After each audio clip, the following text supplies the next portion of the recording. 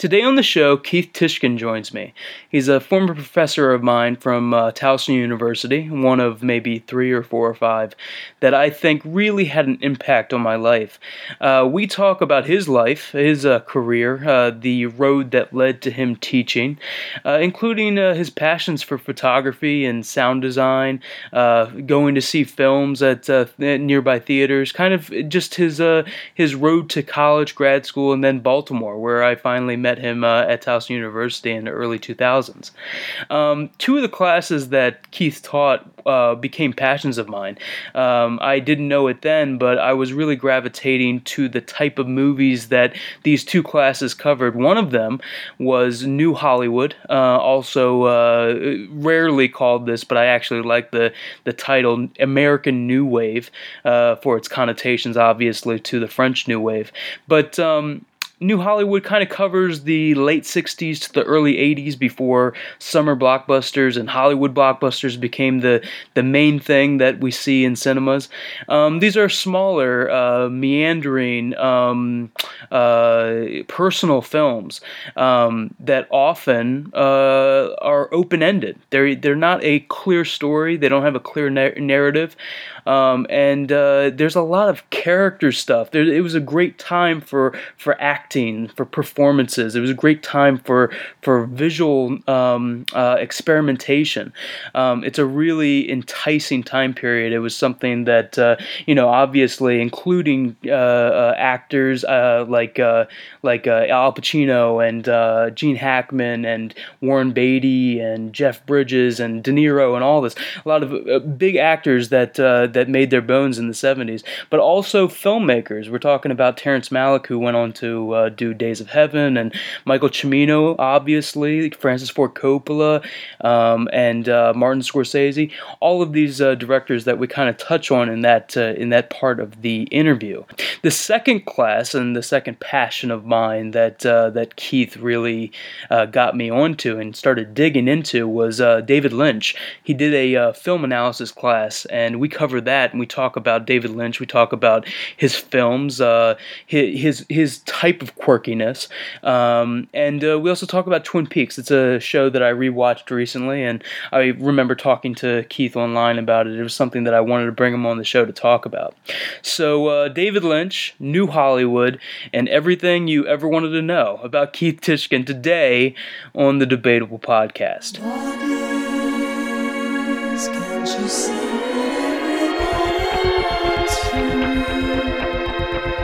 Forgive the kids, for they don't know how to live. Run the alleys casually. Cruel.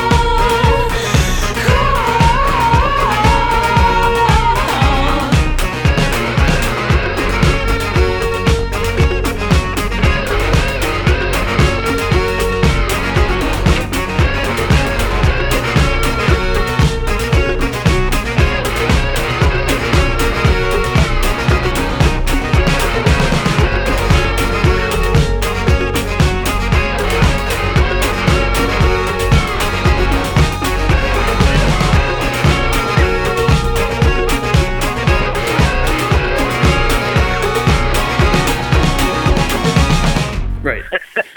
I had an extended conversation last night about, about 4:30 in the morning. There's a guy that I've become friends with on Facebook. Nice. Somebody I don't know. We just belong to the same sort of Detroit rock and roll group on Facebook. Nice. And he's into movies, and he lives in Arizona. And so he had started talking about The Counselor. So I was doing this back and forth with him about The Counselor, right. And because he was really, he really liked it a lot, and so I was kind of probing with him, kind of like those issues that you raised, since I haven't had a chance to see it because it's not. I don't think Netflix has it. I saw it not yet. store today at Walmart. Walmart has it, but Netflix doesn't appear to have it yet. Right. There were a bunch of people that I've talked to that I find have similar tastes, and they the ones that find 70s cinema especially really something that they gravitate to, and it's such an odd bird to come out right now in this atmosphere. I mean, if it's not a Marvel superhero movie, of course it's going to get slept on, I think. So the people that really hate it though. Yeah, yeah, with vitriol. Hate it. Absolutely. He compared it to Bring Me the Head of Alfredo Garcia. Yeah, I can see that. That was what came to mind with him. Yes, I can see that.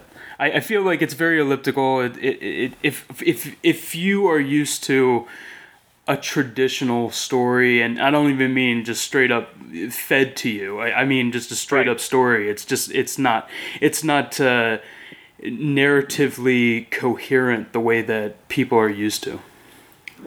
Well, he also thought too that kind of Ridley was making a Tony Scott film. Yeah, I can see that. It's not too far off from a Domino or something like that. Yeah, he said Domino. Yeah, I can see that. I can totally see that. Yeah, so I mean, this is pretty traditional format for the show. We kind of talk about people's origins, especially for the first time on the show, and certainly, okay. I wanted to have you on the program because you've been an influence in my life and the things that I've gravitated to since being in college, and I put you in a group of maybe 2 or 3 professors that I had throughout college, both at Anne Arundel Community College and at Towson, that the syllabus, the work that we did in class, the movies that I was exposed to, really kind of opened my mind to other things, other subjects to explore. And we're going to get into it later on in the okay. show about those particular classes, because those are ones that I definitely want to pick your brain about. But okay. Let's kind of talk about where you started. Let's talk about how you grew up and where you grew up, and what your journey was to film or art or culture. What were the things that paint the picture? Let's start with where you grew up and what kind of family you had. Okay. I grew up in suburban Detroit. Probably 7-8 miles out of the city limits per se. So it was kind of like sort of your idyllic 60s suburban setting. Right. Where kids could roam around. There wasn't too much concern about safety and stuff like that.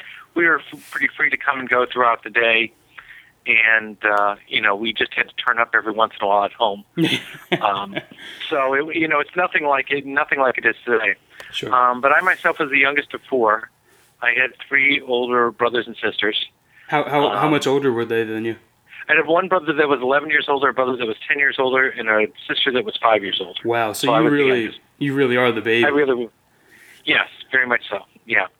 And on a kind of funny side note, the neighborhood where I grew up was immediately behind where Jimmy Hoffa was last seen alive.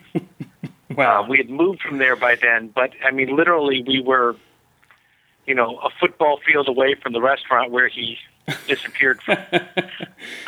Wow. As far as growing up, I was in Catholic school from 2nd to 11th grade, so I'm your classic Catholic schoolboy, kind of taught by nuns. Gotcha.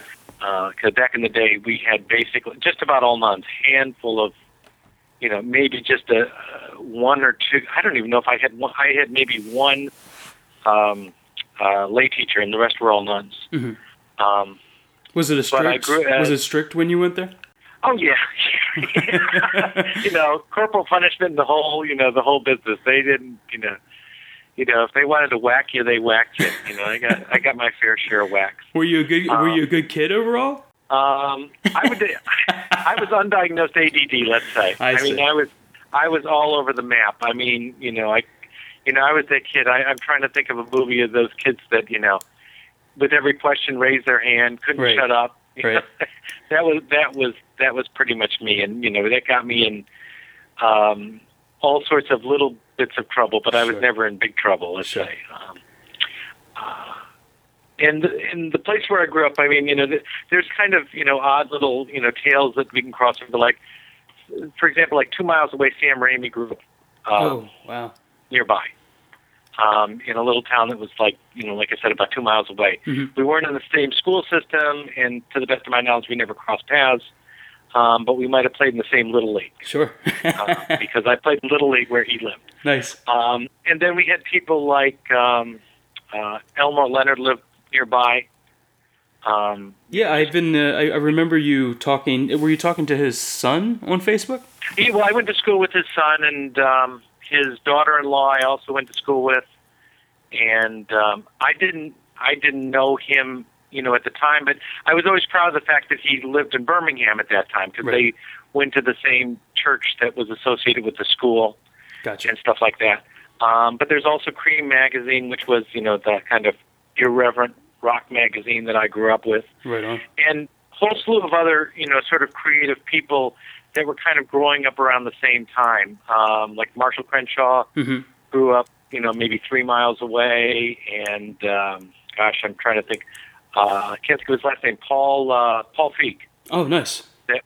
He was, another one that nearby, maybe 5-6 miles away. But all these people are kind of like, contemporaries. Not any people that I ever met, but kind of come out of the same atmosphere. Right.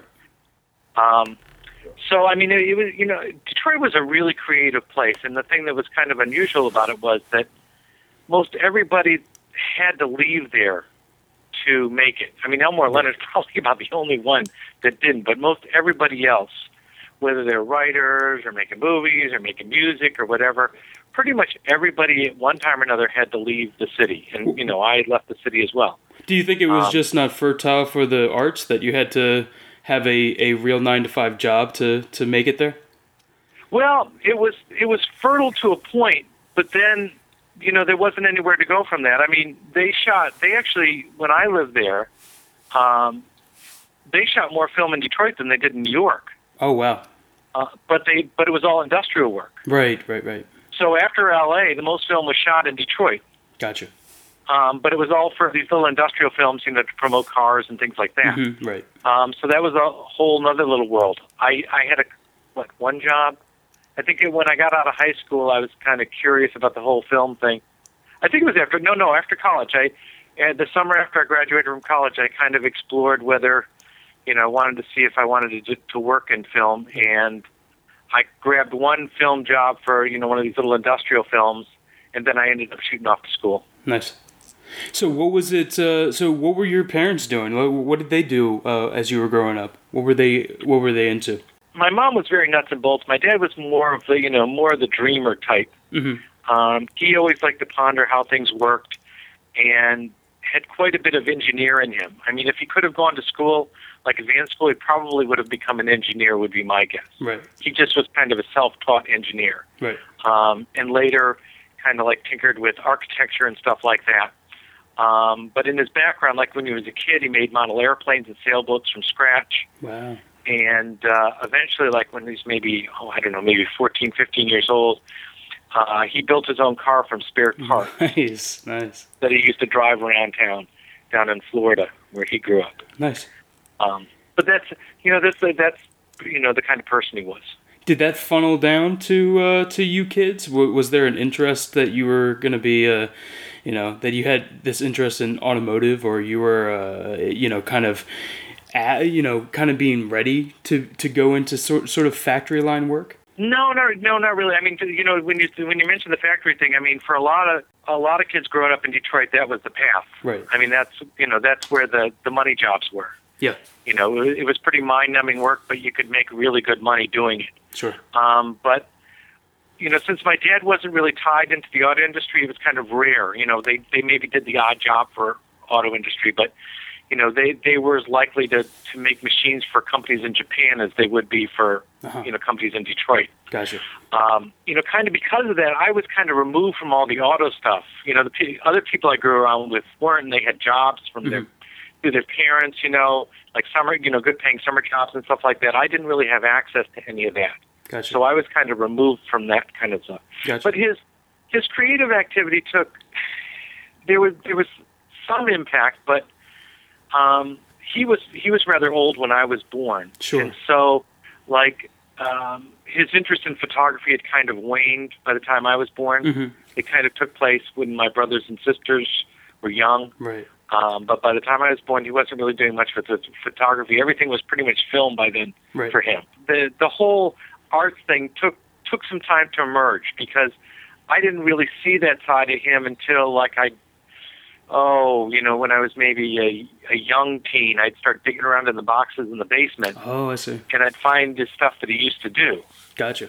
Were you immediately interested in this as a teenager, or is that really kind of the seed of kind of your interest in photography or film? To be honest, not really. I mean, if I had to kind of take you up through the early part of things, I'd probably say I was really small as a kid. Mm-hmm. I didn't cross 5 foot until probably late sophomore year in high school. Wow. Okay. So I was always under 4 foot. So I was part of the small crew at school. Right. The Pee-wees. And that that gets you a lot of grief. Sure. But despite being small, I was always into sports. Sports were my kind of first passion. And intermingled with sports, I had kind of a passion for music that came and went. Right. Came and went and came back again. And so it was kind of in and out until I became really a full-fledged teenager. And then the sports kind of drifted away, and then it was all about the music. What were these formative years? When were you in high school? Maybe 68. Okay. 67, 68, somewhere in there. Gotcha. Now, in terms of other stuff, I mean, as a kid, and maybe this is true of all kids, I mean, I was really into comedy. Oh, yeah. And so in terms of, visual stuff, it, started out with the Little Rascals and the Three Stooges, and then went over into the Monkees. Right. And then the Marx Brothers, and eventually moved on to Woody Allen. Oh, yeah. I had a real passion for Take the Money and Run. I mean, I thought that was one of the greatest movies I'd ever seen. Mm-hmm. Yeah. I thought it was incredible. And actually, the Beatles, not both Beatles movies, Help specifically, was the one that me and my cousin loved. But it was it was basically like these comedies. Yeah. And at the same time, I had a certain facility for drawing, and I'd kind of focus on drawing cartoon characters. Right. And that was kind of a big thing in school, because if you didn't fit into sports, then the other kind of community you fell into were kids that could draw. Yeah. And especially if they could draw, cartoons. That's interesting. And so my pals in high school, at least my initial pals, were all people that were kind of into cartooning.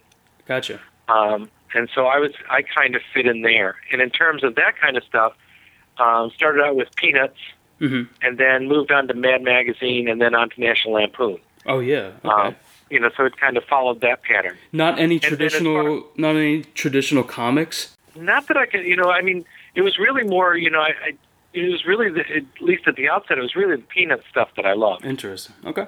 And then it was mostly the funny comics. I was not, I wasn't a Superman kind of guy or anything like that. Right. The only, the one comic book figure that I liked was the Flash. Mm-hmm. That was the one figure that jumped out at me like, this guy's cool. Yeah, right. I like the Flash. And then to just throw in a couple of other things that came to mind was, we used to sit around and listen to Bill Cosby records. Oh, yeah. And then we'd act out some of the characters. They were very big when I was, but that was kind of pre-high school. That would have been maybe 63, 64, somewhere in there. Right. And then the one thing that we always used to play when we did fantasy play was Star Trek. Nice. And the character that I always played in Star Trek was Chekhov. I always wanted to be Chekhov. You wanted to be the man behind the chair, huh?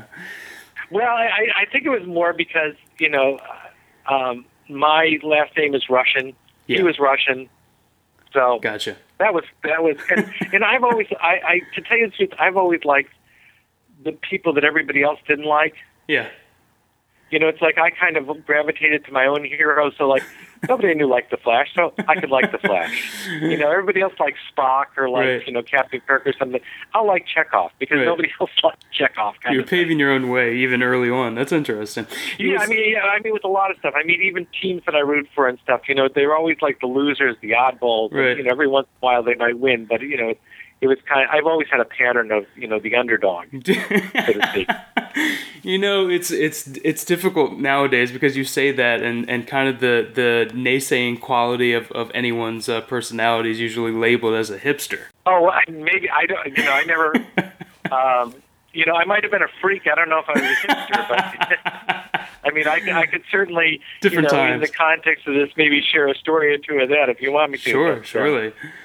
So, basically, so if we move on, let's say we move into like the late '60s here, when I'm heading off to high school. Right. Like I said, I was a bit of a misfit, and I had certainly had probably some pretty serious undiagnosed ADD. Sure. I just got I got knocked around a few times, because I went to Catholic high school again, so we had all brothers then. Mm-hmm. And I got knocked around pretty good there. Oh, yeah. Because I'd just be all over the place, and, it wasn't much for them to come around and haul off and hit me across the face. Wow, or something. yeah. Because you weren't focused. You were an anxious kid. You were all over the place. Right, yeah. Well, yeah. See, the thing is, in school, I could do okay without working very hard. So Mm-hmm. I also got bored real easy. Right. Because, I had a certain facility with, just the academic part of it. It wasn't great. I mean, we had some people that I went to school with that were great. Yeah. I mean, that were just brilliant. I wasn't like that, but I could always just kind of get by. Right. I could get my A's and B's without really having to struggle. Mm-hmm. And so because of that, I just think, most of the time I was just plain bored. I just wasn't engaged because, my mind was already racing, 70 miles an hour past whatever it was that they were talking about and on to 30 other different things that I was thinking about. So, I mean, basically, like I said, I started to move away from sports and, school-wise, I moved into getting interested in stuff like history, political science, and the arts. Right. And the one thing that was different about when I grew up, the drinking age was 18. Mm-hmm. And so, when I was finished, or just after I finished up high school, I could go out and drink. Yeah, so I could go to bars, I could go to clubs, I could go see bands and socialize. Right. And so that kind of created a whole different environment for me, or opened up a whole world where I could go out and meet these people from different parts of town. Mm-hmm. Because Detroit is really, really large and really, really segmented. Right. So I was from the northwest side of town. It was years before I met anybody from the west side of town or the east side of town or anything like that. We just didn't cross paths until I became of age, and then there were these central points where you go to a club or something like that, or when I went on to college and stuff. Right. So, basically through high school, it was a little bit of art. There was a little bit of painting there, but mostly like cartooning stuff, and definitely music. Mm-hmm. And film didn't really enter into things until my junior year of college. That's where it kind of entered the picture. Gotcha. But to that point, when you're growing up, you're not watching a lot of movies, or you are? Or? Well, I mean, I am, but like I said, mostly comedies. Right. That was really the thing, and maybe kind of like the stuff that every kid went to see. Mm-hmm. Whether it's war movies. Well, actually, I grew up on war movies. Right.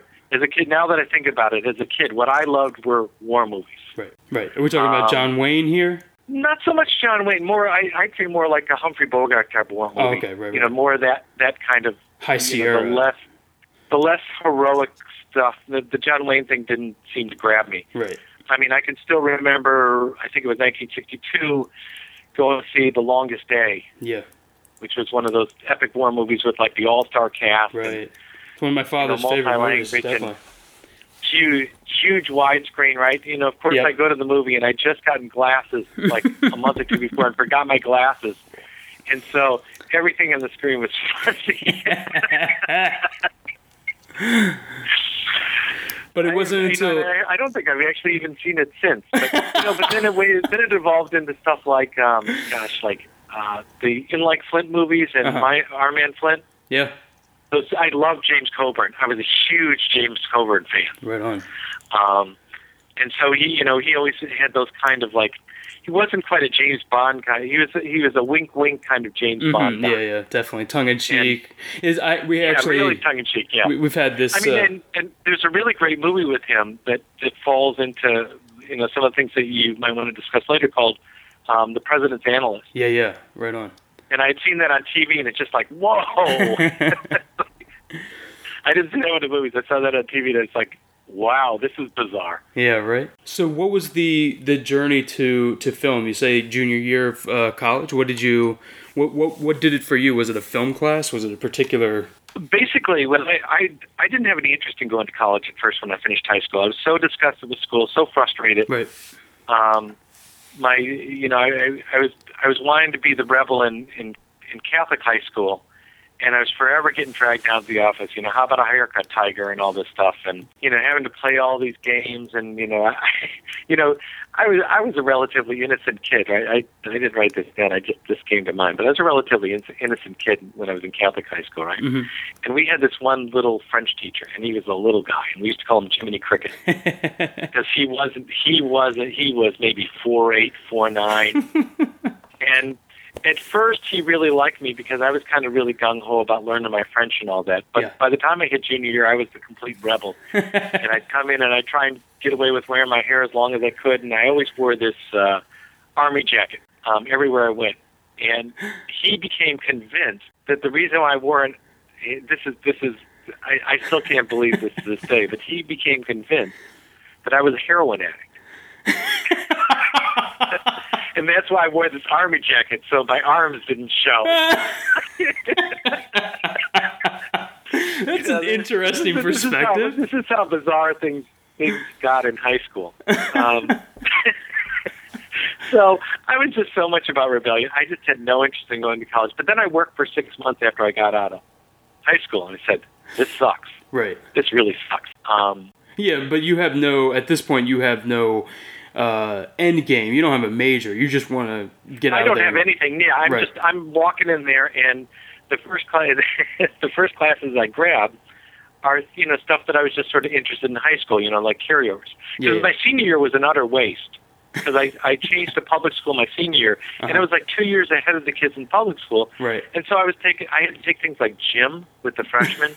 I had to take an English course that I'd taken 2 years before. I took typing. It was and art. And art was probably the only good thing that I took. Sure. But then, so when I went to college, it's like, okay, well, I'll pick up, I'll do some poli-sci, I'll do statistics, I kind of interested in this stuff. Mm-hmm. And I took an art class. And that was the eye-opener. Because here I walk in the first day art class, right, in the Catholic school boy. So I walk in, and we sit down, and the room's all grubby because it's full of charcoal dust and all sorts of crap like that. We got our some supplies with us and stuff. And so the teacher comes walking in. His name was Larry Rittenberg. Walks in, he's got his cigar in his mouth. He's holding a cup of coffee, and it's like, first thing that's the first shock. It's like I was in the other classes, but those are like a regular classroom. Right. This is a place, no desks. Right. Nothing. It's like. There's nobody standing in front of a blackboard. This dude just walks in with his cigar, and and it's going too because you can smoke in classes now. Oh, yeah. You can smoke in school. I used to, smoke like a fiend during exams. Just chain smoke and just keep butting them out on the floor. That changed, I think, by the time I graduated. But I think I got to smoke all through school. Wow, what an interesting time there. So anyway, so he walks in, right, and with his cigar and his cup of coffee, and shortly thereafter. In walks behind him this woman in a robe, and she proceeds to just drop her robe, and he says, time to start drawing the figure. And I'm like, humming. There was nothing in the world that could prepare me for this. Oh, sure. Nothing. You had no idea what you were getting into. No idea at all. And so I decided this is the place for me. This is where I belong. This is where I'm staying. And so that is how I became an art major. And what made it all work is like there was a couple people there that, you know, that took me under my wing, Right. under their wing, you know, and by them kind of giving their blessing to me, basically saying I'm okay, you know, kind of worked me into the group, so to speak. Mm-hmm. And so I wasn't the outsider. I was, you know, I got to be a part of the inside. So this is And that was really, you know, that was really nice, and I'm forever thankful to those people that, you know, kind of introduced me to, you know, that world. So this is a but the general unfortunate thing- art major, though. It's a general, like painting. I and drawing. was a studio art major. Gotcha. And what happened was, end of my sophomore year, which would have actually been midway through my junior year, but I started a semester late. Mm-hmm. So midway through or at the end of my sophomore year, the art history department controlled the entire art department. Gotcha. And so they decided to just cut the entire studio program. And so here I am, starting my junior year with basically in a dead major. There was like, for a semester for 2 semesters, there was 2 professors left out of 4. And then the last semester, there was only 1 professor remaining. Wow. And it was the only guy I didn't get along with. Oh, no. So that was just like, you know, I just kind of like completely kind of fell away from the whole art thing. And so I picked up another major. Right. And I ended up taking communications, which is where, you know, that more or less got me involved in film. But I'll sidetrack a second here. End of my sophomore year, I started making little movies related to the art department. So I made my own weird little version of Jaws. Nice. I had 2 Super 8 cameras, right? Yeah. And I did it as a performance piece. Nice. I worked in a record store, and I had a bunch of iron-ons of the Jaws poster, like maybe about postcard size. Right. And so I made these T-shirts. I made a series of 4 T-shirts with these iron-ons. Uh-huh. And so I had these 2 cameras rolling, one on my face, one on one on the entire bathtub. And I got in the bathtub, and I proceeded to put on and off these T-shirts and go underwater and come back up, and, you know, did the whole sequence over the 3 minutes of film. And then when I showed them, I used 2 projectors and showed the 2 images side by side. And that was my version of Jaws. So that's kind of where that started. I it actually at the end of, like, you know, sometime in junior year or maybe the end of sophomore year, something like that, I had an opportunity to maybe transfer to Cal Arts, and I just didn't think my parents had the money to help me go there. Mm-hmm. And so I just kind of bagged that idea, and that's kind of, you know, over in the communications, I ran into some film people, and that's when I really started going whole hog on film. Right.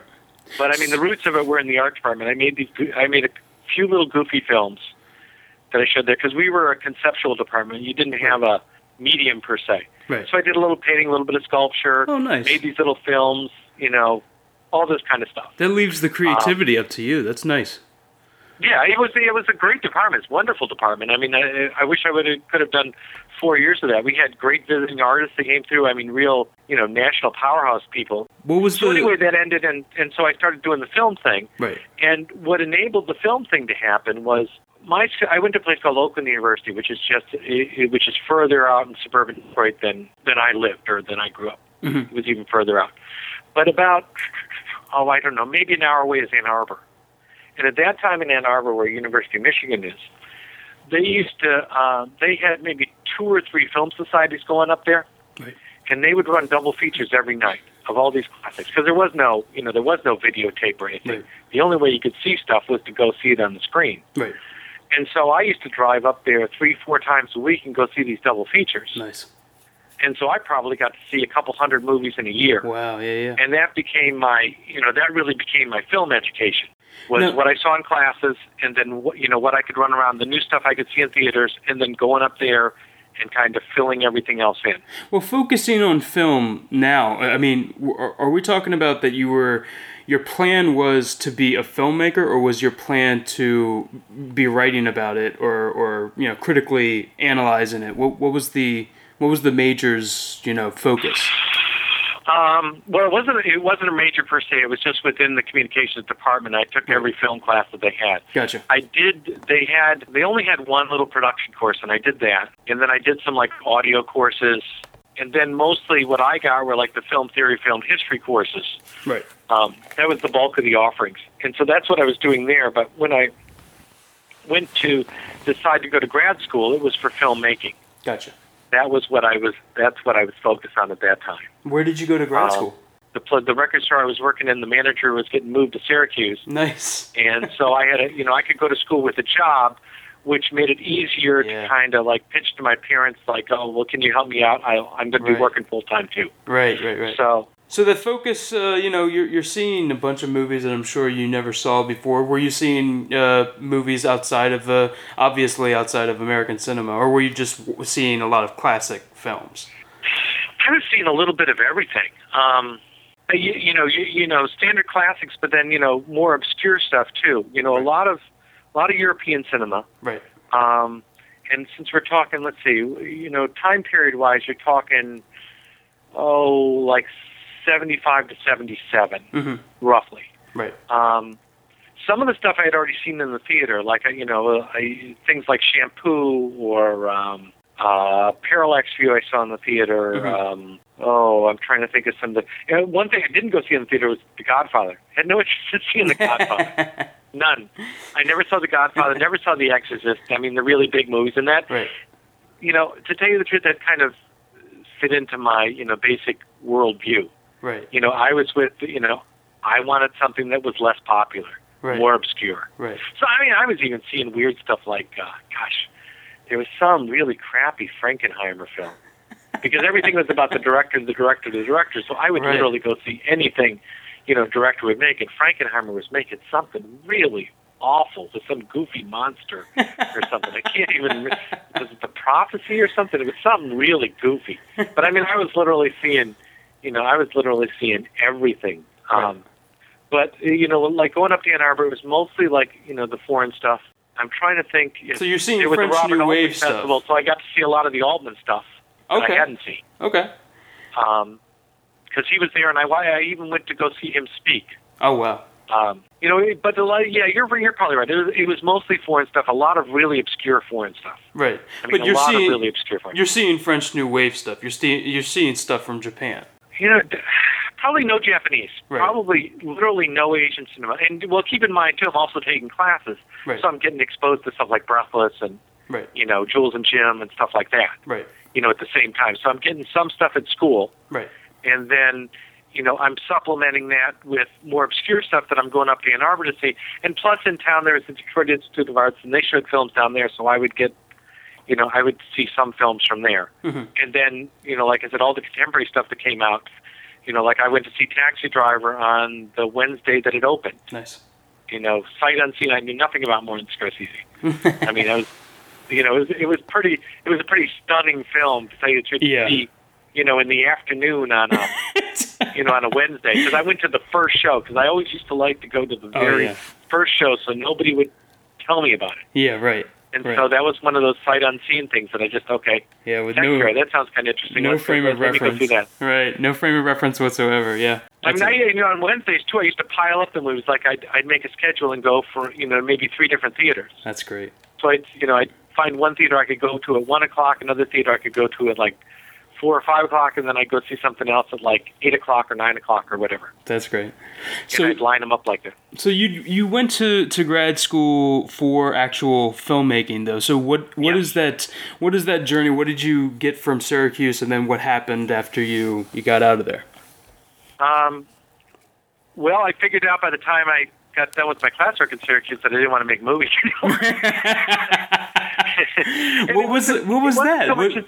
It wasn't that it was a bad experience. It just was, the commercial part wasn't for me. I'd worked some jobs. I had done, let's say, summer of 1980. Mm-hmm. I came home to Detroit. I had a contact to work in the Stagehands Union and make a lot of money real fast. And so I worked a bunch of things in Detroit for a 3-week stretch. I made $3,000 or $4,000 in 3 weeks. Nice. And I worked the Republican Convention. I worked the Metropolitan Opera.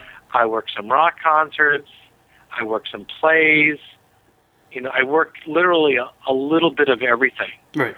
And just from that experience, it's like, no, this isn't really, between that and kind of what I sensed from the other stuff, I thought, this really isn't what I want to do. Mm-hmm. This is just not quite what I want to do. There's not a living in it, is what you're saying. Well, yeah, it's just, it was like the kind of things that interested me about film were not the kind of things I'd be doing as a job. Yeah, right. And so, my areas of interest in terms of the film program, my two specialties were sound and titles. Right. That's kind of the two areas that I gravitated to. Mm-hmm. So I used to do titles for a lot of people's films. Mm-hmm. And in terms of my own films, I would sit and, I kind of gather some footage, but then I would spend months and months and months constructing these rather elaborate soundtracks using, stuff I recorded off TV, right. Stuff that I pulled off, I'd go scour for records and find all these weird little bits of sound that I could mix together. Nice.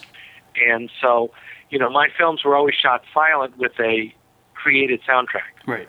Very nice. So those were my two big areas of interest. So I imagine you as a young John Travolta in Blowout, minus hearing maybe an assassination. Well, to some degree, yeah, or like The Conversation. That's a film that really caught my imagination because so much of it takes place, on the soundtrack. Yeah, fantastic. But it's like I always had the feeling like you could take an image and you could do so much more with it. Sure. By what you did with the sound. Yeah. I realized very early on that you could just completely alter it. Yeah. And I had a really good teacher that nobody in my department liked, but I liked this guy a lot. His name was Stan Alton. He ended up writing a couple textbooks on sound production, but I really got on well with him. I just plugged into everything that he was saying, but he wasn't cool. He just wasn't cool. He was a very nuts and bolts guy. Right. But, if he really liked the stuff that I did. I still remember the one compliment he gave me when I finished my first film there, and he says, he got to the end of it, looked at me and said, "Now that's a sound film." And I carried that with me for, however many years since I've been there. But nice. And you didn't. That was a special compliment coming from him. And you didn't give him the credit for the pun, did you? Oh well, he wasn't doing. No, he wasn't really. He was really meaning that that I was really using sound in the film because most of the people don't. When I was teaching production at Towson, that's the thing that I really tried to push people towards because most people, just laid a piece of music over whatever footage they had. Yeah. Or if they had, if they were shooting sync sound, it was just whatever the sync sound was, and I was always trying to push them to, try to do so much more with the soundtrack because I thought it would always make their image better. Right. There was no soundscape or atmosphere to it. It was really, like you just said, it's like nuts and bolts, yeah. I think more people were interested in making almost music videos or cutting to music, Yeah, well, it's the easy thing to do. Yeah. It's, and you'll find out that, and this is something that I learned pretty early on, too, just, in my own filmmaking was that you can take any footage, right? You can throw a piece of music over the top of it. Mm-hmm. And there will be rhythms that just emerge out of that. Yeah.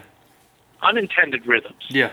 The two things will start to click in some way or another. And if you fall in love with that, you think you've really done something, but you haven't because it'll work with virtually any piece of music that you make the effort to do that with. Right. That's what I learned, I will have to tell you that in terms of an education, I learned so much about just thinking by doing that sort of discipline. Yeah.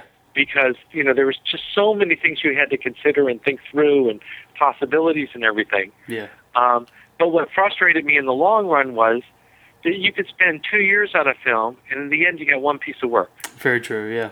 And Absolutely. People go, well, what else you got? Absolutely, and it's like, I needed more instant gratification. And that's where the photography shift came in because, I could go and shoot and process and print, and I have a body of work right there. Right. Without having to go through all the trials and tribulations you used to have to do with making a film. Because you you could sit there and you could shoot your film, spend 6 months on the soundtrack, build the whole thing up, right? Mm-hmm. You get 90% of the work done. But that last 10% was murderous. Yeah, sure. When you had to conform the original to the work print and all that, I mean, it was just, it was expensive. It was expensive, and it was just mind-numbing work because you had to be so detail-oriented. Right. You just couldn't make a mistake or it would screw everything up. Right. And so that was what was really, that was what was really hard about that. You mentioned because you just had so little to show for it at the end. You mentioned photography, so was that something that propped up again in college? That was something that you in grad school. I mean, is that something that you changed over to, or became more of a hobby? I shifted over to photography, and that became kind of my main art form. Then from there, I mean, in part because like I said. Right. You could produce, you could produce work much more easily. Mm-hmm. In the sense, like you gather images, you print those images, you decide how to present those images, and boom, you've got, like I said, you got a body of work. Gotcha. Rather than this 2-year process of trying to make a film, right. And far less expensive. And what I realized too is, funny enough, when it came to images, I didn't think in terms of moving images. I thought in terms of still images. Mm-hmm. Now, I could think in terms of sound and their relationship to moving images and creating a soundtrack, but, when I was really honest with myself, I really didn't think in terms of motion pictures. I thought in terms of still pictures. Yeah. And so, that's where that evolution, sort of evolved towards. There was in fact, when I left, I don't even remember what exact point this was, whether it was after I'd gone to Houston or whether it was still in Syracuse, but there was this one job that came up that looked to me like my ideal perfect job in a school in Colorado. Mm-hmm. And they didn't end up hiring for the position, but it was like the perfect job because basically they had kind of, it wasn't really a film program, it was kind of a hybrid program where the kids worked with static images and created soundtracks with them. Nice. And I mean, it was like my perfect job. Yeah, like, this is my ideal job. This is the job that I would always dream of having, and then they didn't hire for it. Oh man! And so that job didn't transpire. But it was a really unique program. I've never seen another one since. And it was kind of pre-video. Everything was still on film. Video wasn't really much of a viable medium still. Sure. Then actually, Syracuse when I was there was a hotbed of video art. Oh yeah. Which is something that basically nobody knows about. I mean, its history has just been buried away. Sure. But in with video art, everything used to unfold in real time, mm-hmm. and no editing. Yeah. So you'd have these hour-long video pieces with a camera that would just continually roll, and sometimes the camera would move a little bit, sometimes it wouldn't. Right. But that was really the birth of the birth of video art, and one of the major centers for that was Syracuse. Wow. They were one of the very first centers, but like I said, that whole business with video art just kind of like got washed away. Yeah. You can't even most of it you can't even find anymore. This is kind of a pinnacle of the avant-garde movement too, right? So, are you seeing a lot? Were you into experimental stuff? Branching out from your studio art background, were you a fan of just installation and avant-garde art? Yeah, for the most part, yes. I mean, I can't say. I'm trying to think. When I went to Syracuse, I did hang out with the film people, but I hung out even more with the art people. Right. And the art school there was very compartmentalized. So there were painters, there were sculptors, there were Gotcha. people that there were video people. Everybody kind of stuck to their medium for the most part. Mm-hmm. So they didn't get as much of a chance to experiment as perhaps other people did other places. Right. But in many ways that whole movement kind of fits very much in tune with the films of the 70s. Oh yeah. Things don't have an incredibly tight structure. Right. Things meander. Yeah. Things get off point, and you're not really concerned about it. You don't you like that room to breathe. You don't want the thing coming at you 100 miles an hour all the time.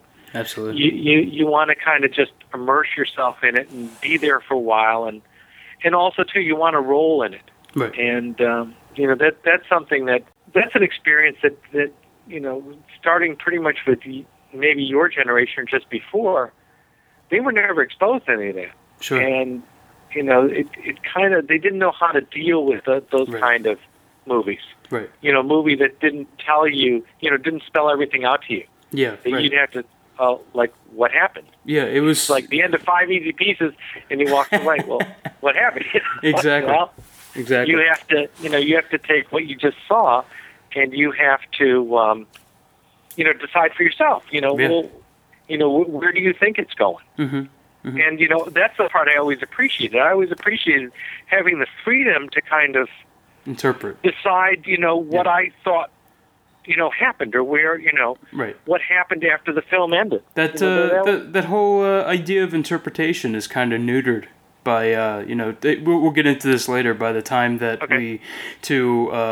my generation especially, by the time of Star Wars and afterward, you certainly are not having this idea of interpretation, especially in American cinema, of leaving it open to the viewer or the audience member to kind of also participate. It's all, it's a passive experience after Star Wars, it's going in your ears and your eye holes. And what you also find out too is, in a lot of these films, the good guys don't win. Yeah, exactly. You just walk out of, you'd walk out of some of these movies just devastated. Right. I mean, I still, the one that stays with me is Days of Heaven. Yeah. When Richard Gere gets shot and he hits the water and the theater goes to silence. I mean, I just felt like I was just hit in the stomach. Yeah. I mean, I was just stunned. Mm-hmm. I'm trying to think. There's one other movie that was. Oh no! I was thinking of the reverse experience of Carrie. One I felt like I was punched in the gut. The other one, I believe it's the only time in the theater that I just completely lost my shit. I mean, I was sitting there, and then that hand comes out of the ground, and it's just.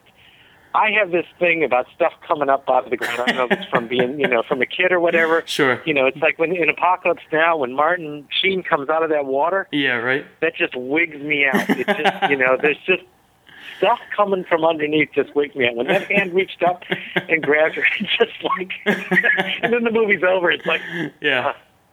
And the lights come on. But I saw that. I actually saw that for the first time not too long ago. Actually, it was on my list of shame for a long time, and it still has it certainly still has that effect. I was pretty shocked by the end myself. So let's kind of talk about just the end here real quick. So what is the bridge between the end of grad school into your life outside of college? Is it photography, or how did teaching come into it? I was in Syracuse. I was trying to finish up my degree. In the end, I never actually finished it. I just kind of got to a point where I just walked away. Gotcha. Because it was just like Nicholson at the end of Five Easy Pieces. Well, yeah, I guess so. Yeah, to some degree, yeah. I mean, it was just. It's like it was going to cost me thousands of dollars to make my print. Right. And I wasn't much of a writer then, and I still had to write a thesis, and I was struggling to get all this stuff done. And I was working a full-time job, and I was just trying. All my friends had kind of moved on from Syracuse, and I kind of kept going through waves of friends, and I was just looking for a way to get out. Mm-hmm. And I got an opportunity. I got a fellowship down in Houston in 1986, beginning of 1986. Gotcha. And that was my ticket out of Syracuse. And so I just packed up everything, threw it into storage space, grabbed what I needed, and back then on People's Express you could carry these really big boxes. Mm-hmm. So I basically moved myself to Houston on People's Express, the airline. And I had these 5 giant boxes, and me on the plane, and flew down there. I had some friends already there that I had been in school with that were already in that program. So while I was there, I got in there for photography, and at the end of the first sort of semester I was there, the woman that had been teaching photography was leaving to move to New York. Mm-hmm. And so all of a sudden they needed somebody to teach photography, and the head of the school said, "Do you want to teach photography?" I said, "I guess so." And the funny thing about that is that I never had a photography class in my entire life. I just kind of like, I had a good friend of mine that helped me out, Right. and kind of told me whenever I needed to know it, at various times. And that, I just kind of figured it out as I went along. So here I am teaching it. I don't know anything about the history of photography. I don't know anything. Right. But, it's like I'm flying by the seat of my pants. The students just liked me because, in part, they didn't really care about the other part.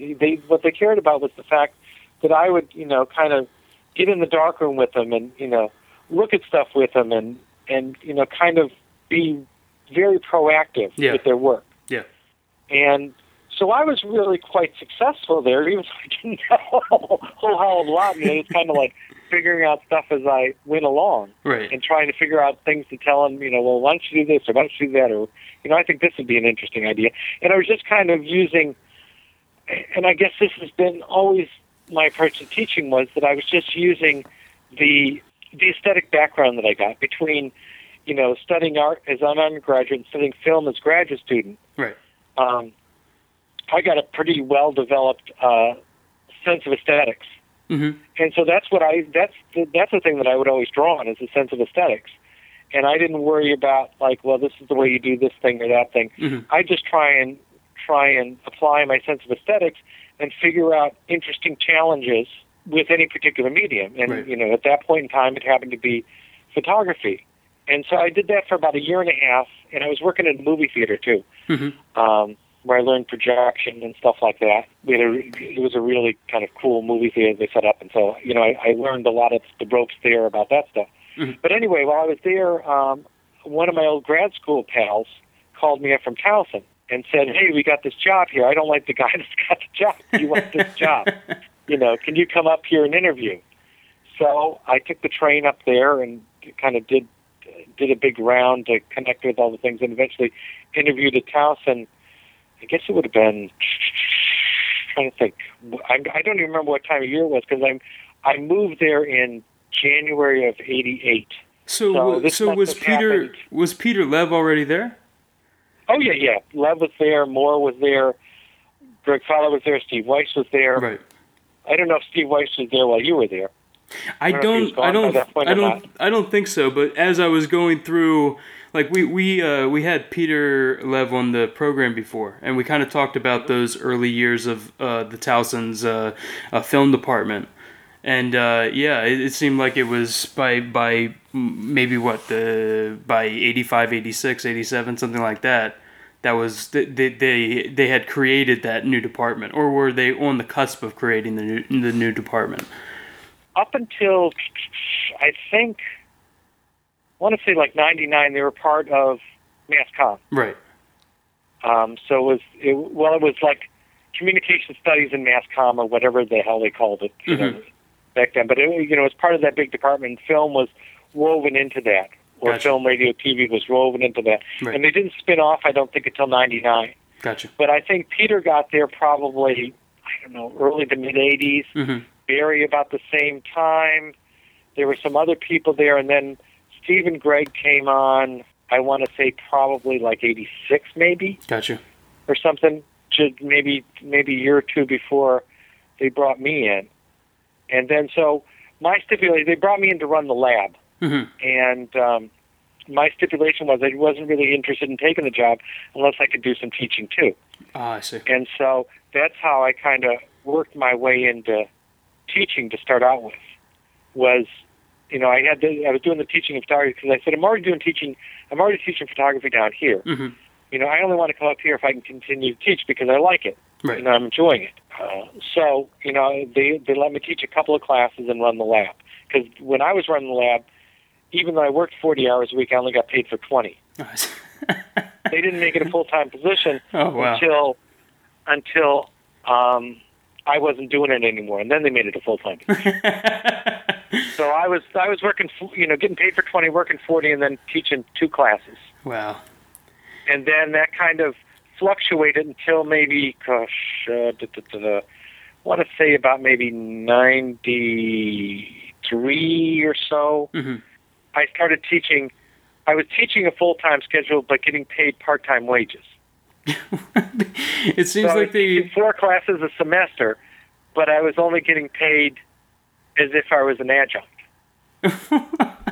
So I was working for poverty wages most of my time there. Yeah, and you loved it, right? I really, I enjoyed the work so much I didn't care. I had my living expenses were low. I had a cheap apartment. Yeah.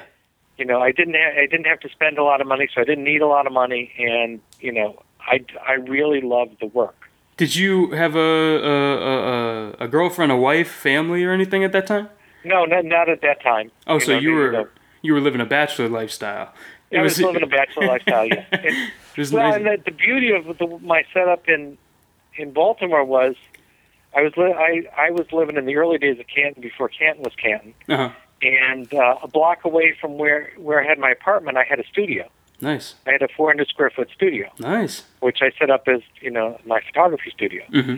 So it was cheap. Between the two things, I think between the two things, I was at maybe $400 a month. Wow. Or somewhere about shit. So it's like I had a fabulous setup. Fantastic. You can't really argue with that. So if it wasn't making a lot of money, it didn't really matter that much. When were you able to branch out and kind of introduce your own type of classes, or maybe even specialty classes, theory classes or anything? When were you able to really branch out and do your own thing? Were you able from the start to kind of shape your own? No, I finagled that. I'm trying to think of at what point did I actually kind of maneuver myself into that. Because they weren't teaching those things regularly. Right. It was always like every other semester kind of deal. Right. And so because they weren't doing it, I'm trying to think how because I got involved in scheduling at one point, and I don't know if it's because I got involved in scheduling that I was able to, in the scheduling room, give myself those classes. Or something like that. It was something like that. But I just kind of maneuvered it and kind of, just like we had that what was that class? It was just sort of a general class called film analysis. Right. Where you could basically create any kind of topic you wanted under that guise. You could lock it in, yeah. So that was one thing that started, but then I was able to grab hold of the aesthetics class, and I was also able to do genre classes. Yeah. So I'm trying to think at what point it was, because from what I remember, as far up to even 99, I was Mr. Intro to Film. Probably a third to half the kids had me for Intro to Film. Right.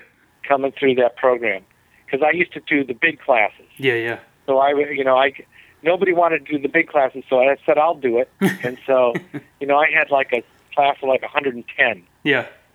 And that's all I did was teach that one big class of 110, and then I got to do one extra class. And so, I taught literally I taught script writing there. I taught just about everything there at one time or another. Yeah. Filmmaking, the whole thing. So with the cheap living and teaching classes and having a studio nearby and everything, those were good years there.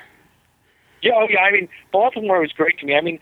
I have to tell you that after I took the job and I came back, I came back to Baltimore, I said, what the hell did I do?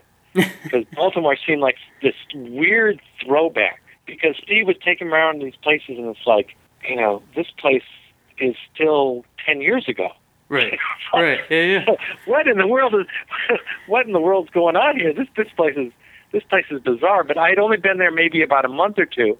I was walking down the street, and I ran into one of my best buddies from Syracuse who had moved there at the same time. Oh wow. He had been going to school in Arizona and moved to Baltimore. And I had been in Houston and moved to Baltimore, and we had been out of touch for years, and we were just walking down the street in Fowles Point and literally walked right into each other. And from that moment on, my whole time in Baltimore changed. Oh, yeah.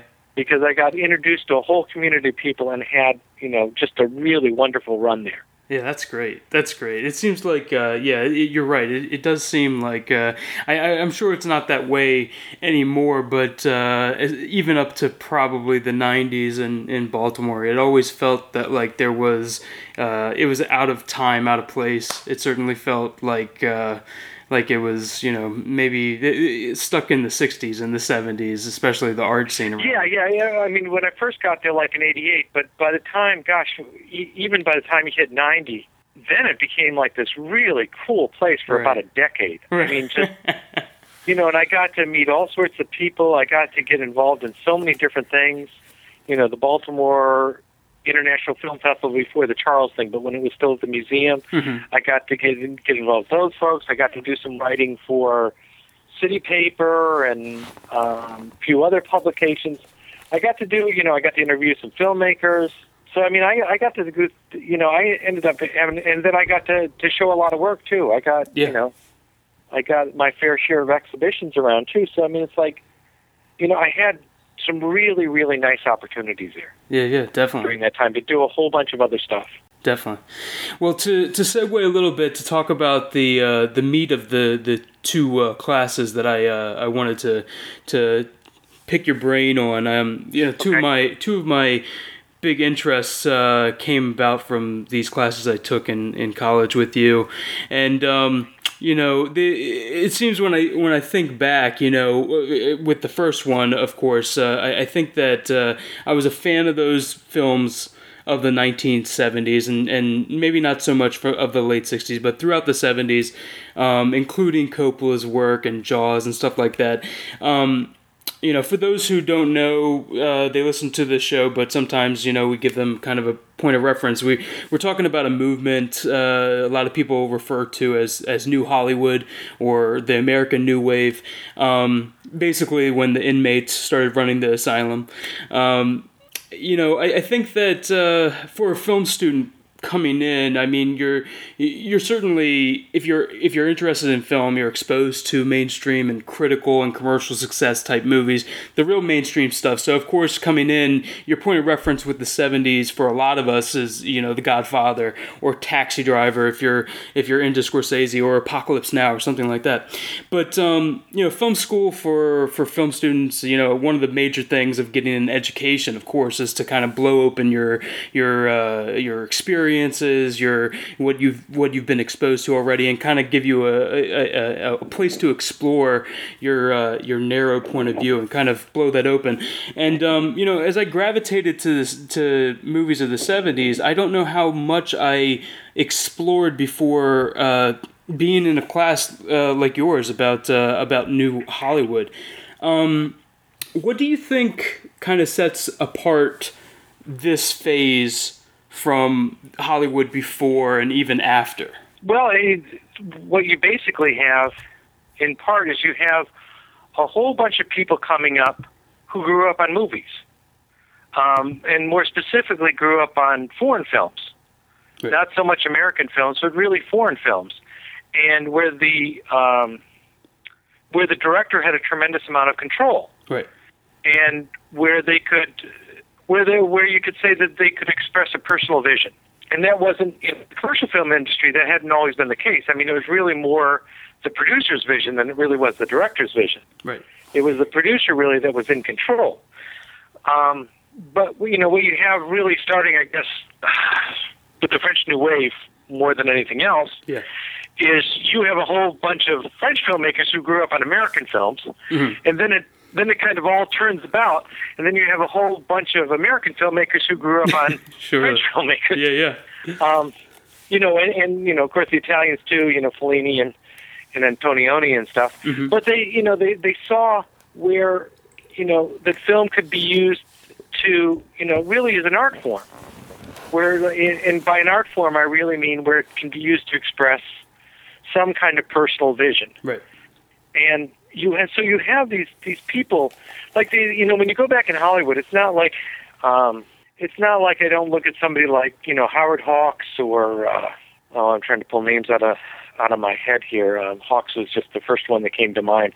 John Ford. Yeah. It's not like you wouldn't say that those people didn't have personal vision. They themselves might not even say that they had personal vision, but they did. You can see it like that. But this whole new crop of filmmakers, those guys were building off a different sort of background, different sorts of interests, whether it was reading, whether it was life experience, whether, it could have been a whole series of things. Whereas the group that you see come in, really in the I guess more really the late 60s and into the 70s, this is a group of people that grew up on film. Yeah, right. They grew up on media. Right. And so that's really their point of reference. And so, you really have a group of films that's starting to, I guess you want to say, talk about film as film. Mm-hmm. And what I mean by that is, if I were related to art, for example, and I would talk about something like abstract expressionism and Jackson Pollock or something like that. Right. Just to use a name that probably at least everybody has some kind of sense Sure. of what that means. Sure. What you had is painting becomes about paint. Paint on the surface, paint on canvas, Mm-hmm. paint, what paint does when it hits the canvas, that kind of stuff. Right. Well, that's what film became about. It wasn't any longer about stories or stars or anything like that. It was about, film itself as a medium. Right. And that's the part that always intrigued me about, that period of time. That's why, I don't, really get too excited about a Star Wars, although my son is very much into Star Wars, and, I had to kind of fall into his interest. Sure. That's why I don't get so excited about a film like Star Wars or a film like Jaws or whatever, because I don't really feel like it's about that kind of stuff that interests me. Yeah. Whereas, say, if I go to Lucas's early work like THX 1138, I'm intrigued by that. Mm-hmm. That's the kind of film that catches my attention. Yeah. I mean, even with Spielberg and what was the Sugarland Express? Is that? Yeah. I think it is. There's a lot of really nice things in the Sugarland Express. Yeah. It gets a little cheesy at certain points where he, that's the thing with Spielberg too. I mean, he was different than the other people. I mean, he wasn't somebody who had that same type of film points of reference as the other ones did. Whether you're talking about De Palma or whether you're talking about Scorsese or any of those, he was pretty much the outsider to that group. He hung around with them, but he was really pretty much an outsider. Right. And so I just don't have the same sense of depth when I watch a Spielberg film for the most part, as I do when I watch some of these other people. Yeah, is it kind of that frame of reference of being more experimental, or that he's doing a lot of things kind of in a very traditional narrative way? I mean, you look at a movie like Duel. It's a movie that if one revisits, he seems to be really trying to prove himself. So he's kind of throwing everything in the kitchen sink at you. But the difference between, say, that movie or Sugarland Express and certainly Jurassic Park or the Indiana Jones movies, it's night and day. It seems like he's kind of tapping into a very traditional narrative sense, a very traditional shooting sense. Well, with the Spielberg movie, I mean, it's so much built on sensation, I think. Mm-hmm. I mean, he's using the medium to, create a real visceral effect in the viewer. Right. He's not really using it in such a way. He doesn't really have a strong desire, at least I haven't sensed in most of his work, about making the viewer think. I mean, when you think about Duel, I mean, you got two cars. Right. One guy's trying to kill the other guy. Right. That's pretty much it's kind of storyless in a way, mm-hmm. which is kind of a radical departure for him. But it is. I mean, because so much of his thing is built on, some kind of storytelling, and that's not really any storytelling at all. Yeah. It's a Twilight Zone episode. It's I mean, it's a really, really simple story where he can use, he can show a lot of technique, and credit goes to him for keeping it interesting for 90 minutes. Again, I don't know at the end of the day how much there is to say about it. Yeah. If you know what I mean. Yeah. Versus, a lot of these other films that kind of make you think about a whole lot of things. Right. If you're talking about an Altman film, and you take something, more obscure, like Three Women, mm-hmm. it's like just trying to wrap your head around it is like, whoa. I mean, one of the Altman films that first really caught my attention, I'm trying to make sure, trying to think, I saw him MASH very early on. Right. Oh, well, the first Allman film that really impacted me was Brewster McCloud. Gotcha. Because it was just so bizarre. Mm-hmm. It's just so, just so odd. But the one, from a filmmaking standpoint, the one that I really, really like that most people have not seen is A Wedding. I haven't seen it. A Wedding is especially sound-wise, and of course that was always my biggest concern back then. Right. It's so intriguing because he plays with the sound so much. Yeah. What sound he foregrounds, what sound. You might be looking at an image and seeing somebody in the foreground, but the soundtrack foregrounds the people in the background. Right. And he's constantly, playing with it like that and moving you around the frame with the sound. Mm-hmm. That's the kind of stuff that really grabbed my attention. That and stuff like, Badlands and Days of Heaven, especially Days of Heaven, and the way that film uses sound. Yeah. Just really, blew me away. And it has that kind of elliptical story where the story isn't, all the elements kind of contribute to telling the story. Yeah. No one element stands out, and that's the thing that I really always liked about that film. Right. You fill it in for yourself.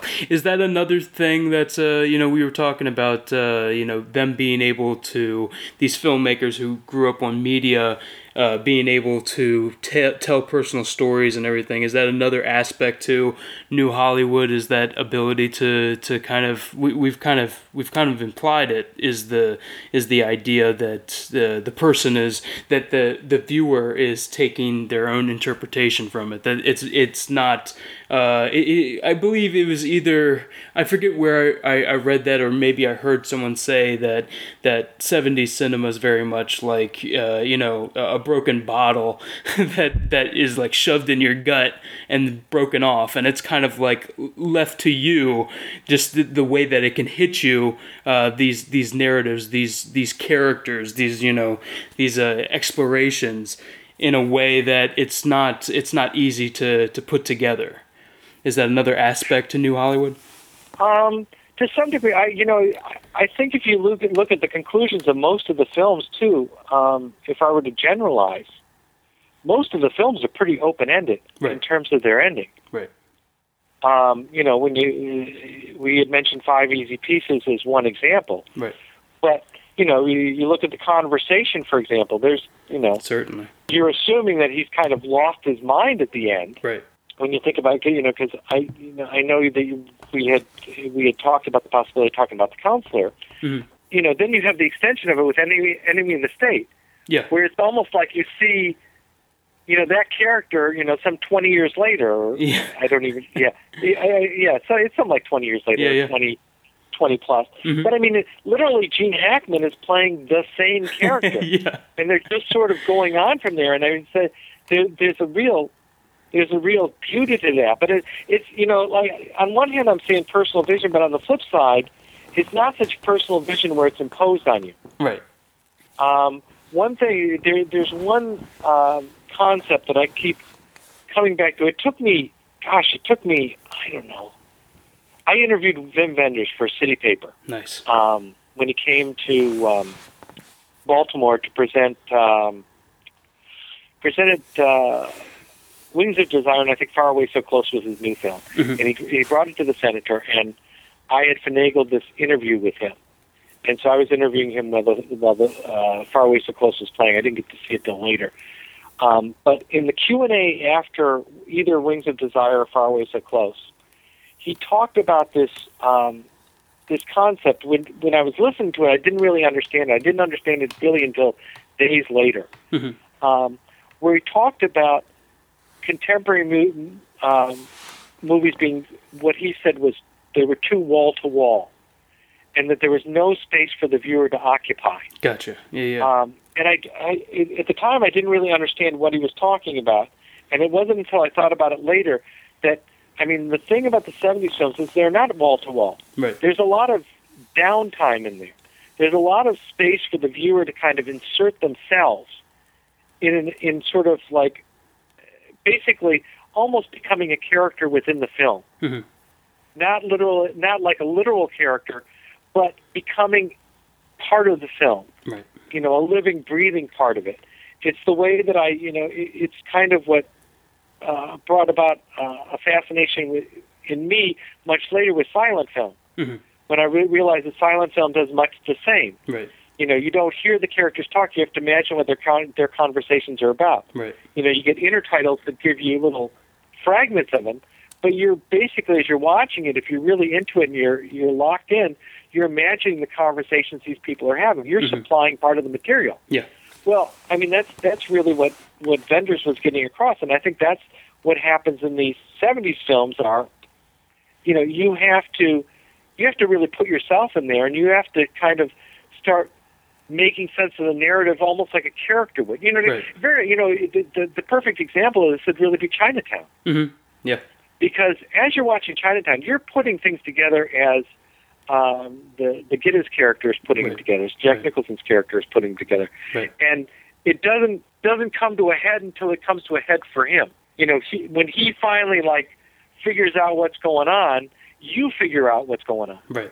Exactly. I mean, that's really the beauty of that film, is that there's little clues and stuff along the way, but nothing adds up. It's not adding up for him. It's not adding up for you. Right. Until you get right there at the end, and then it hits you like a rock, really. Mm-hmm. Just like a rock to the head, like whoa.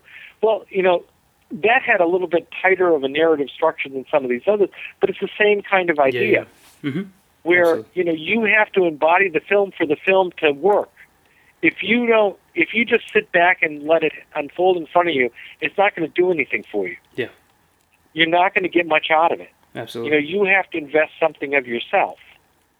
And that's what, so much of the, you're talking about your generation or coming into a class of mine, that's the thing to try, and that's the challenge to try and open people's mind up to, that you just don't sit back and you have a really passive role in this and you just let it all unfold in front of you. Right.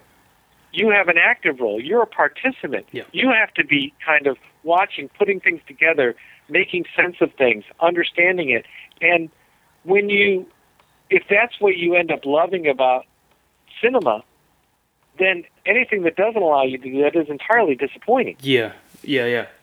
You start, if you're attuned to that, I don't think that you're really going to feel like your appetite is satiated, if you're dealing with something that's, so straightforward or leading you by the hand, And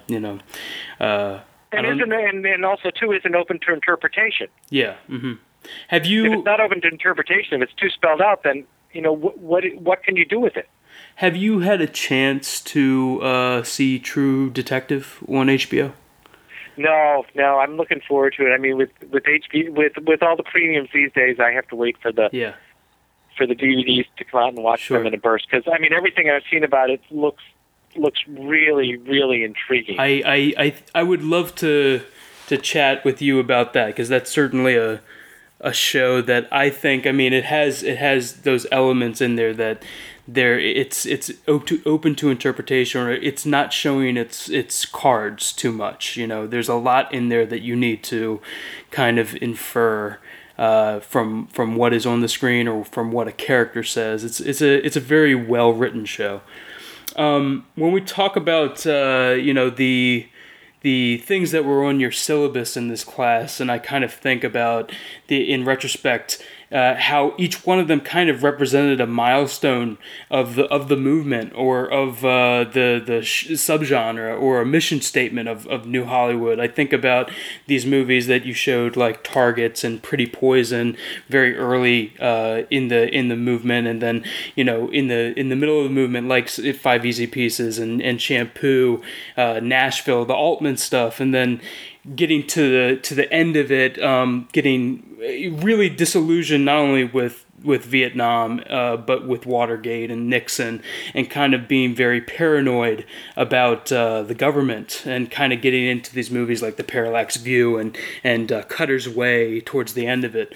I really step back and I think about those movies, what memories I have of them, even vague recollections, and I seem to remember how edgy they felt, even seeing them, what was that, 2004, 2003, whenever I was in your class. It still holds up. Yeah, well, I mean, everybody always talks about things like Vietnam and talks about Watergate and those kind of big historical moments. Yeah. The part that's also included in there is there's a lot of other stuff that was going on that was equally bleak. Mm-hmm. You had New York City was about to go under. Mm-hmm. In '75, it was ready to declare bankruptcy. Right. You had, in terms of mortgages and stuff, the mortgages were up. Some of them were up as high as 20% interest rate. Jesus. Now we got 2 or 3% interest rate. Jesus. And then it was like 20%. It's like everything. We had gas crisis. We had everything seemed just rather bleak. Right. Just across the board for regular and also too in the part of the country where I was growing up, the auto industry was starting to shut down. Mm-hmm. And so lots of people were losing their jobs, and that whole the middle class was really losing their grip. Yeah. And so a lot of that malaise is touched so much of society. And it's something that, people that come later, 80s or 90s, they don't really understand that so much. Yeah. I mean, as a side note, one thing that I'd add to this is when I was an undergraduate in the studio art program, we had on campus, we had all these returning Vietnam vets. And so these guys were my classmates. Mm-hmm. And that made for really, really interesting sort of classroom atmosphere. Right. Because we're talking about people that have seen a lot of nasty Sure. stuff. Really nasty stuff. And some of these people are great guys, but, a lot of them were really damaged, too. Yeah. Just really damaged. But I don't know if there's been anything, exactly comparable to that. Maybe a lot of the post-World War II stuff was probably very similar. Guys coming back and going to school on the GI Bill. Mm-hmm. We don't talk, they don't talk about all the horrible things that they saw, so much. But, I bet I wouldn't be surprised if it was very similar. You look at somebody like Kurt Vonnegut, for example. Right. He's a good example of that, of somebody coming back after the war that been through some really rough experiences, becoming the creative person that he became. Mm-hmm. But I was coming out of, I came out of a similar sort of atmosphere. It was really another kind of odd time in America. Right. And I don't know if that same thing has happened, post-Iraqi war or, post-Afghanistan. I don't know if the same thing exists out there in colleges now as it did in those two previous eras. Mm-hmm. But there's so many things that added to that sense of, that sense of malaise.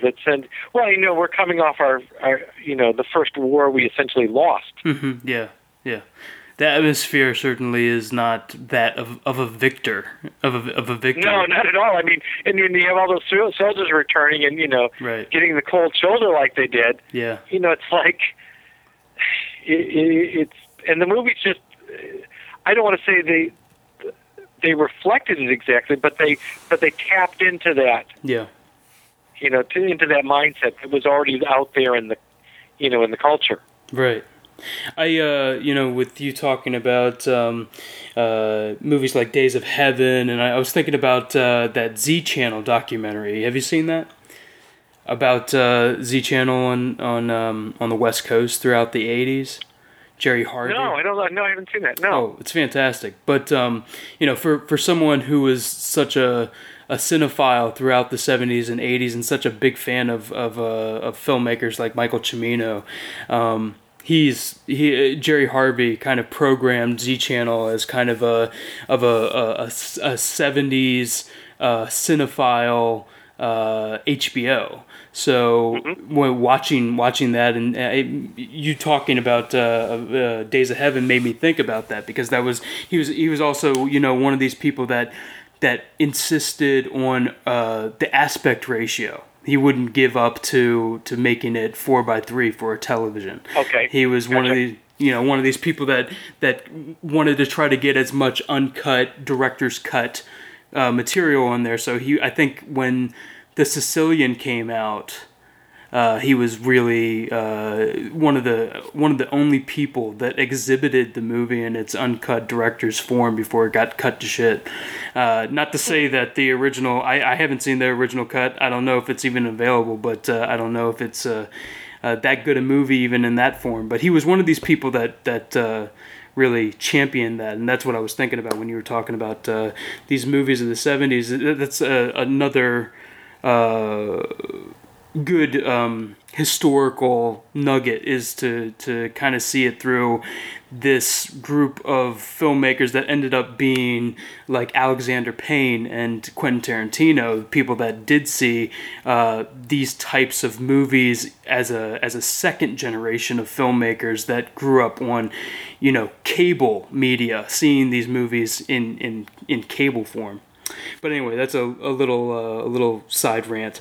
What were the cornerstone films for you during the time? I mean, you were growing up at the perfect time. You were in the zeitgeist for it. Well, I mean, the ones some of the ones that jump into mind are because back then, if I really liked a film, and I saw it at the right time, they wouldn't boot you out of the theater if you wanted to stay and watch it again, because it's not like you're going to be able to watch it on DVD later, right? Or even tape later, right? And so I would sit and sometimes sit through 2 showings of something, nice, if I was really caught up in it. But for me, when I think of the films that really kind of jump out to me as having impact, start shooting off names off the top of my head. I mean, Annie Hall certainly had an impact, and it wasn't so much for its humor. I just loved Woody Allen as a character. I could identify so strongly with him. Right. With Played Against Sam and and Annie Hall. I mean, those 2 films especially, I just could identify with the character. But also, especially Parallax View was a film that made a huge impact. Let's see, Sisters was a film that I liked a great deal. De Palma's early film. In fact, I think in grad school, I wrote about Sisters, if I'm not mistaken. Right.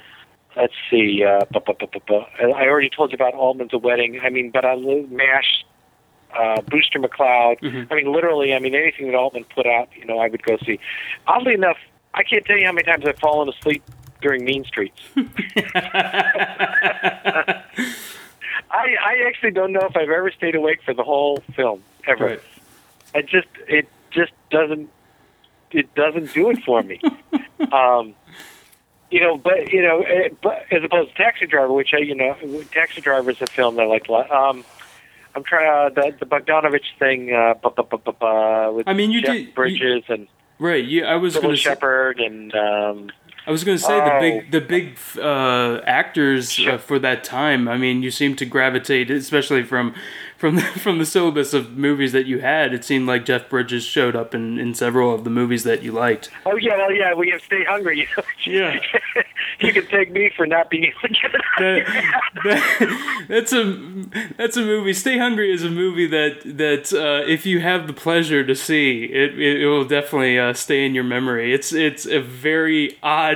I don't know if it really fits a genre either. It's not something that you could say that it is a comedy or a drama or a sports type movie. Well, it is, but in its own way, it's very political. Yeah.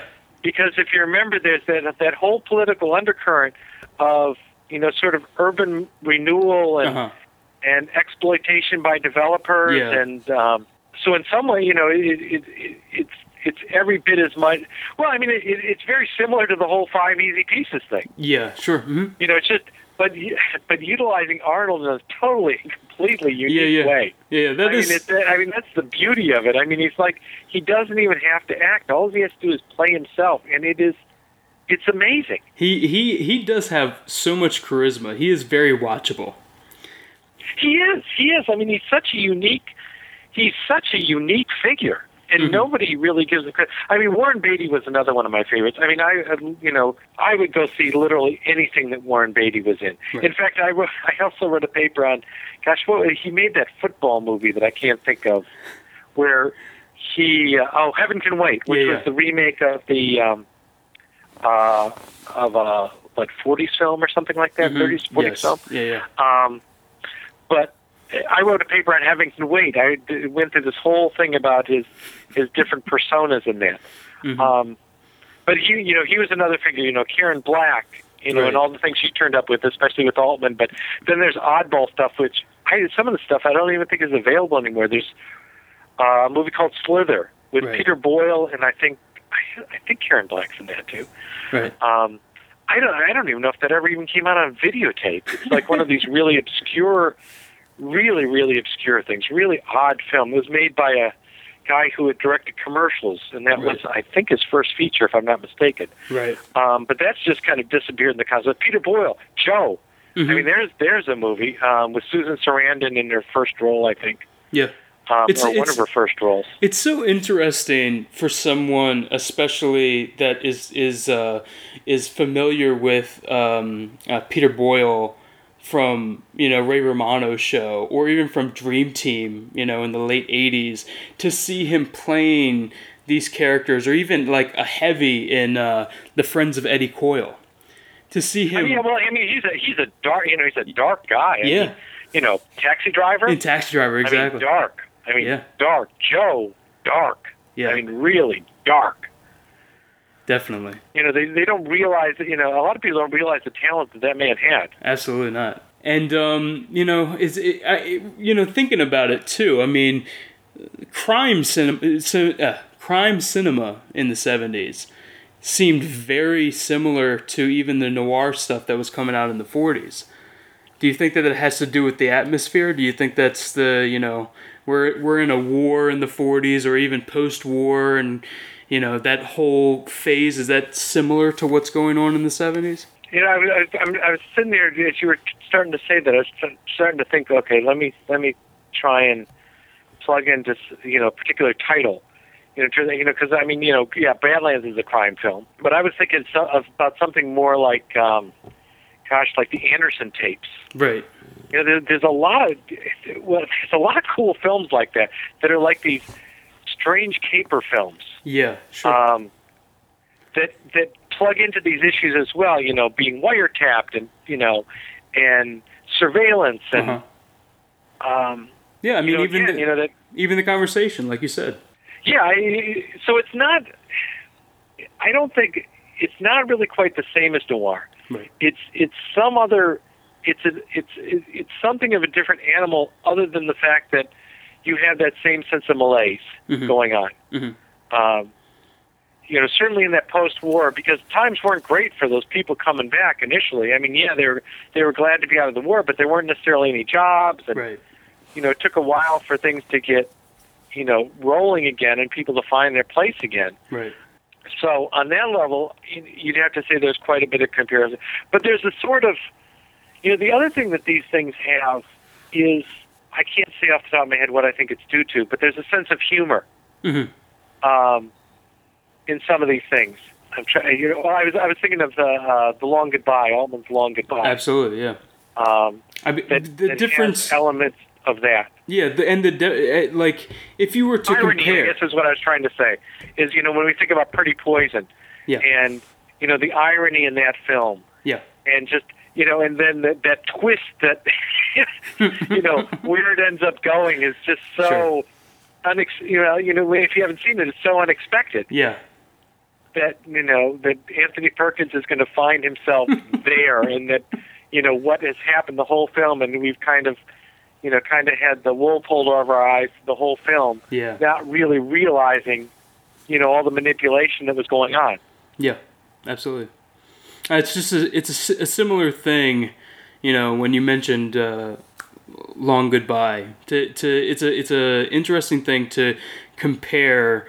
Howard Hawks's Big Sleep with Bogart to this Philip Marlowe that Elliot Gould did in Altman's Long Goodbye. It's not similar, but it's interesting how they spin that character, how they spin the private eye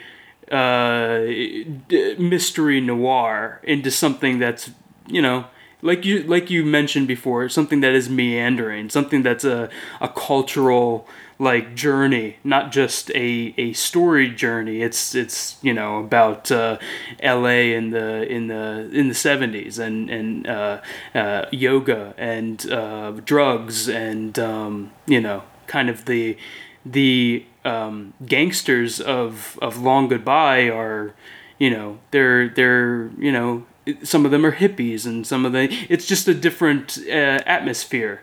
And go ahead. Well, thinking about The Big Sleep, though, The Big Sleep actually slots in fairly well with those. Yeah, sure. Because, just in the sense that it's completely non-narrative. The narrative doesn't really make a whole lot of it doesn't at all. sense. Sure. You don't even know how they. You don't even know how. I guess the driver, if I remember. Too, yeah. Yeah. In the end, it doesn't matter. Yeah. You don't care because it's all about atmosphere. Yeah. And even that element when you were talking about, I was kind of just thinking about all this stuff as you were talking. You're talking about the hippies, like in sunbathing topless in Long Goodbye, right? Yeah, right. Well, that's not any different than the young girl in The Big Sleep when she tries to sit in his lap. Right. And Yeah. Up, Yeah. It's like, it's. You're cute. It's not in some ways, and that was, to be honest, Big Sleep was a big influence on me. Sure. I mean, I saw that film, and that probably as much as any film from that period just captivated me. Yeah. It shaped what I read from that point on. Yeah.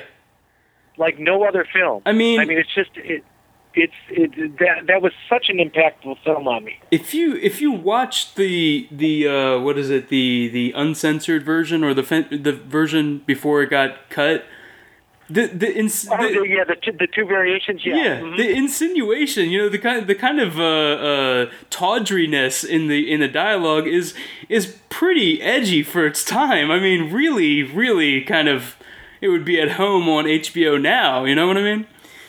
Well, I mean, and add to that the fact that, no, I'm getting two films mixed up because I was, for a minute, I was mixing it up with To Have and To Have Not because that was the challenge, like, of Hawks making a film out of Hemingway's worst book, or so at least I think the way the story goes on that. But I just can't even begin. And I hadn't seen some of these others. I mean, another really big film for me from, in terms of shaping things is seeing The Killers, because that was another one that really kind of, set me up for this later part. But there was just, like I said, there was something about those films that allowed me as viewer to become part of them. Right. And, once we move into the 80s, those films really start to disappear. Well, sure. And then they kind of come back again in the 90s. Yeah. With, whether it's Jim Jarmusch and Stranger Than Paradise, or whether it's Hal Hartley and Unbelievable Truth or Trust. Yeah. Where all of it, there was a nice renaissance there for a stretch, and then it disappeared again. Right. But it's funny you mentioned, what it was, Quentin Tarantino and Alexander Payne, because I almost see them as two sides of a coin. Right. They're both after sort of a visceral reaction, but from two different angles. Yeah. Tarantino wants to do something that's going to affect you viscerally by something that I guess you'd say happens on screen. Yeah. Whereas Payne, it's more like the cumulative effect of watching. Right. It's not like a scene or any one thing. Right. It's the cumulative, at least for me, in the ones that I've seen, and I haven't seen the most recent one. Mm-hmm. But it's kind of like the cumulative effect of, this event upon this event upon this event creates that visceral impact. Yeah. I'm thinking of About Schmidt in that regard, especially. Sure. Yeah, definitely more journey oriented, I think. He never seems like he's his ideas of vignettes too. I think about movies like even his early stuff like Election or whatever. It isn't something that's a straight through line as far as a plot. It is cumulative and building. Talking about the class and talking about the really the end of that phase, I gotta say, for me though, the movie that impacted me the most was probably Cutter's Way. It's something that really hit me in the gut, and it was a movie that I became obsessed with for years afterwards. Well, I mean, it's, you can't help but be, and I can remember my initial reaction to seeing it, just being so impacted by, you have to say, just the utter hopelessness of it all. Yeah. If you want bleak endings, there's nothing you can. There's just nothing you can do. Right. Nothing. There's no heroicism. It's the way that it ends is absolutely as bleak an ending as I've seen. Would you compare that to The Counselor? Yeah, the way that it feels, yeah, it is hopeless. It is. I think about even it's a movie in a very different medium, I would say, or a very different category. A movie like Fincher's Seven, but it does leave you with that kind of broken piece of glass in your gut, because it's not something that has thorough answers beside, and even Cutter's Way ends on a frame of just utter shock. Yeah, I feel that way about The Counselor, and I saw that recently, and that's very similar. I felt the same way. There is no happiness for any character in that story, in that ensemble. Yeah, I mean, it's so much like Seven. Yeah, it's so much like Seven. I mean, there's no way you can rationalize a happy ending out of it. Yeah, though. But I mean, that was really the beauty of Seven, because you got stuck in a pickle with no way out. Yeah, essentially, and that's what happened in Cutter's Way. And like I said, I have not seen The Counselor, but there's a very rare film where you're really so boxed in that you just, I still remember when I saw Seven in the audience, and as we were walking out, there's a guy that's sitting right behind me. He says, "Well, that really sucked." He's talking about the ending, and it's like, yeah, that was the point. Right. Yeah. I think that it. I hate to split hairs. I don't know. I think the ending of Seven kind of, just with Morgan Freeman's narration at the end, it kind of tries to lean it back towards hopeful, just with him saying. I mean, anytime you got to, for the most part, almost any time you have somebody that resorts to narration at the end of a film, it's like they know they got a problem. It's just like, well, it's like I read that. I think it's something that I read. I think in the New Yorker they were profiling Scorsese's Casino, and it's like, Casino's got a huge problem when he has to have that narration over the very beginning, right? So you can just understand what the hell's going on, right? Yeah. And it's like if he has to tell you it, then he hasn't done a very good job of constructing it. Yeah. I mean, that's, versus, now here's the contrast. Here's the beautiful contrast. The end of Days of Heaven, which uses narration in a really unique way. Right. Narration that doesn't strictly speak to the actions going on, but it has to do with the tone of voice, the words that are used to express.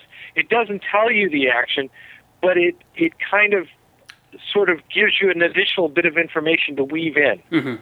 That's where, that's really the art of narration for me. Right. That's when narration is being used really effectively.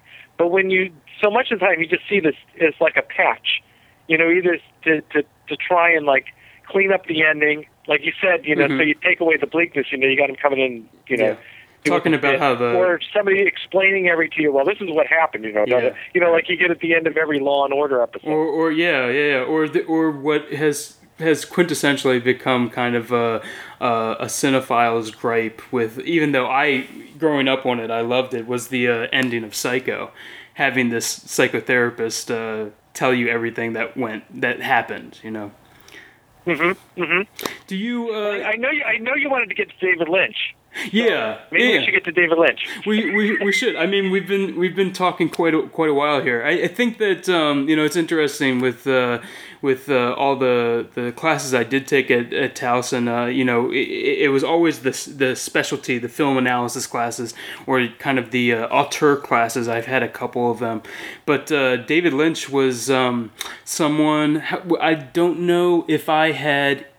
You know what? I think I might have only seen some episodes of Twin Peaks and maybe Eraserhead by the time I came into your class. So it was really, seeing his later work, or even, his formative years in that, late 80s, early 90s. It was really mind-blowing. Did you, how did you come to his work? Did you see him as a midnight filmmaker, midnight movie early on, or did you come to him later? I think I saw, if memory serves me right, I'm pretty positive I saw Eraserhead before I saw anything. Yeah. And then I saw that in college, and it wasn't like at a regular screening. It was either at a midnight screening or part of the college film series when I was at Syracuse somehow. Mm-hmm. But I was up at Syracuse when I saw that, and then I saw Eraserhead in the theater. I'm trying to think of some of the sequence of things, because I saw Blue Velvet down in Houston when I was living in Houston. Lost Highway, of course, in Baltimore. But to be honest, David Lynch was not a filmmaker that I liked at all. What was it? Somebody that, from Eraserhead on? I liked the idea of Eraserhead. I loved the soundtrack, but it wasn't. I didn't really like the film all that much, to be honest with you. Right. And the idea of doing a Lynch, I didn't really begin to like David Lynch until Twin Peaks, I think, is when I really started to get into him. But I don't even remember what inspired the idea of doing a Lynch class, because when I started, I wasn't really that enamored with him. Mm-hmm. But as we looked at things, I mean, I guess I thought he was important, or worthwhile to just see what happened, because not everything I did or not everything I showed were always things that I completely loved, but I wanted to put them out there as, for discussion. Yeah. I guess is probably the easiest way. Yeah. And it was through the course of showing in the class that I really grew to love Lynch and understand him. Yeah. And begin to make sense of him. And as I started to read some interviews and stuff, everybody talked about how elliptically he talks, and he doesn't talk to the point.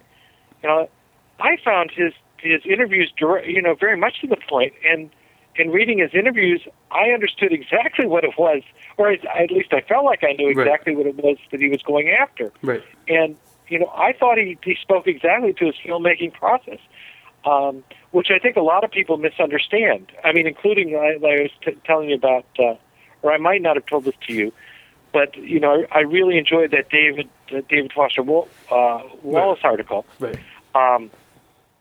But the one mistake he makes is when he's talking about Lynch's work, he describes him as an abstract expressionist, which, in fact, he's not at all, number one. Right. Because an abstract expressionist is like Jackson Pollock. Right, yeah. Okay. It's not that abstract. No, he's not an expressionist either. Yeah. What he is David Lynch is a surrealist. Yeah. And the difference is, with a surrealist, the key is always juxtaposition. Right. And that's the key with Lynch. It's all about juxtaposition. Right. It's about putting two things side by side and seeing what happens. Right. And if you look at his personal work, his work like his painting or his photography, it's all built on juxtaposition of two elements to kind of find a reaction or to create some new meaning out of it. And so much of his filmmaking has that same sense of juxtaposition. I didn't think it worked as well in Eraserhead. I mean, Sure. I'm still not. I like Eraserhead for the soundtrack, but like I said, as a film, I like moments in it, and other moments, just kind of leave me a little bit cold. Yeah. And Elephant Man doesn't really excite me all that much either. Right. It's just a little bit too conventional. But when I think of, especially like Blue Velvet does it so beautifully. Yeah, it's superb. So Definitely. beautifully. You have, Jeffrey getting beaten to a pulp by Frank while she dances on the roof of the car. Mm-hmm. It's like, and he talks about how Tarantino lifted that entirely for Reservoir Dogs. Yeah.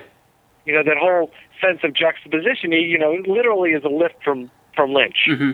Right. I mean, really, or from, you know, you can even go further back, maybe even related to Kubrick. Yeah, yeah. And if you think about Kubrick and, you know, whether it's Clockwork Orange or whether it's Dr.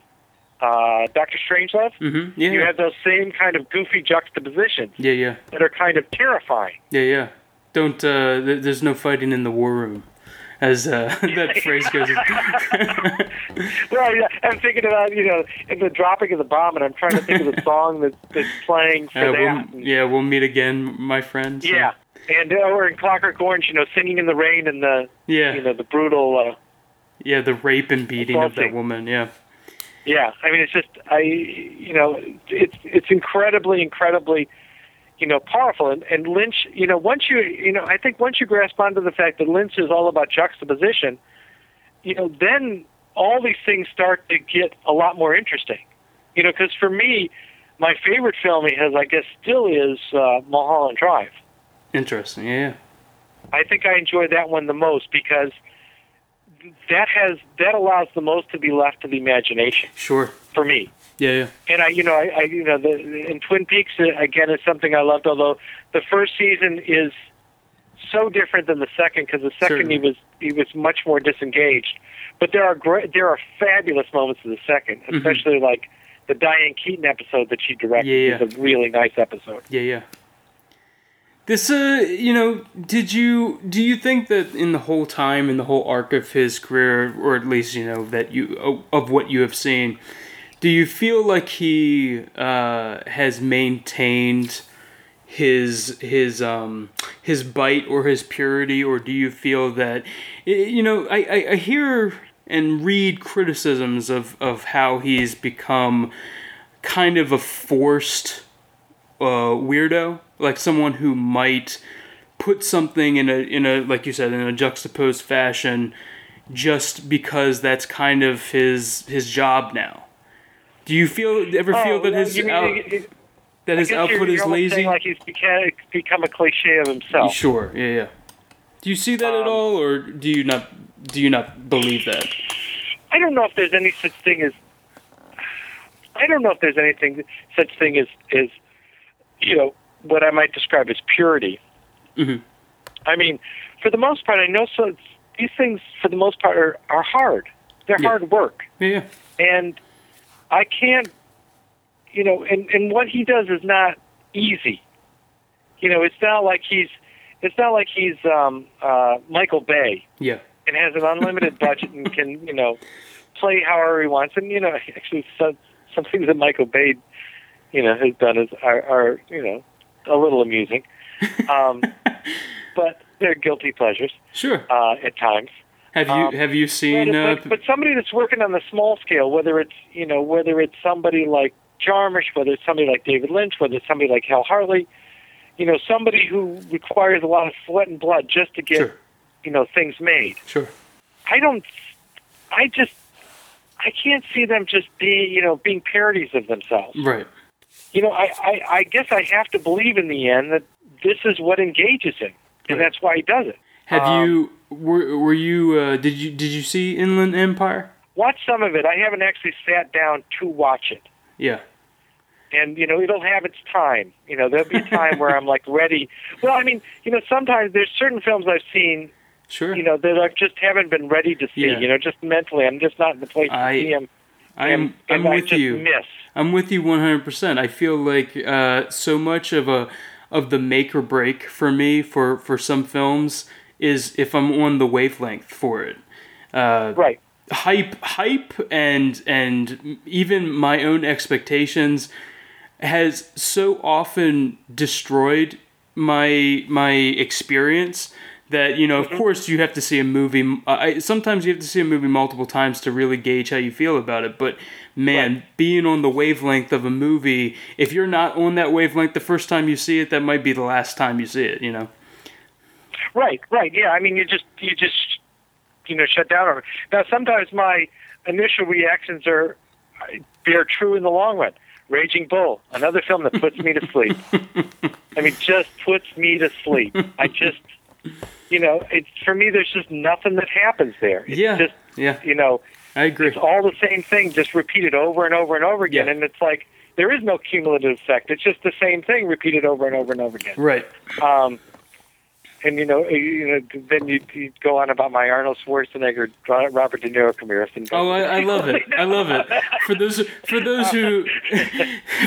who don't know what we're talking about. So for Stay Hungry, Keith, who definitely doesn't shy away from making controversial or hilarious statements. You said that Schwarzenegger in Stay Hungry certainly has more range. Were you talking about comic range than De Niro? Well, no, I was just saying, if you look at his body of work, and you've got everything from Kindergarten Cop to Stay Hungry to The Terminator. Sure. To I'm thinking like, okay, what's the better, more interesting film? Is it Terminator or is it Frankenstein? I've never even watched Frankenstein, but isn't Robert De Niro trying to do Arnold's Terminator and Frankenstein? Yeah, something like that. You know what I'm talking about? Yeah. That's the Kevin Brownell film? Yeah. Mm-hmm. Right. And does he have like literally, little to no speech in there? Yeah, something like that. Yeah, if I remember correctly, yeah. And I mean, who thinks of Frankenstein? It's just, there's Robert De Niro can be very good, but so much of the time, he's, when you talk about, somebody kind of playing themselves, so much of the time I find him just playing himself. Yeah. We're waiting for the Robert De Niro explosion. We're waiting for this thing to happen. There's these little things that you tick off on your little list there that you're waiting for De Niro to do. Sure. When it comes to Arnold, you never know what to expect. Yeah. I mean, I really would. It would have been really interesting if they would have kept on that same wavelength of '70s films into the '80s. Yeah. It would have been really interesting to see what kind of things they could have cast Arnold in. Sure, definitely. I mean, he's Conan, for God's sake. Yeah. I mean, the man literally has done. He's done. Such a huge. Oh, what about he was in Running Man too, wasn't he? Yeah. Mm-hmm. And then what? What was the one that they just? Oh, the one that just remade. They just remade. You talking about the Conan movie that they just remade? No. There was an Arnold movie from like the '80s or early '90s that they remade. Total Recall. Mm-hmm. Yeah. But he's an intriguing guy, and he is. And then when you add to it his real life of. He became governor of California. I mean, that in itself is amazing when you think, you're thinking, Stay Hungry, governor of California. Yeah.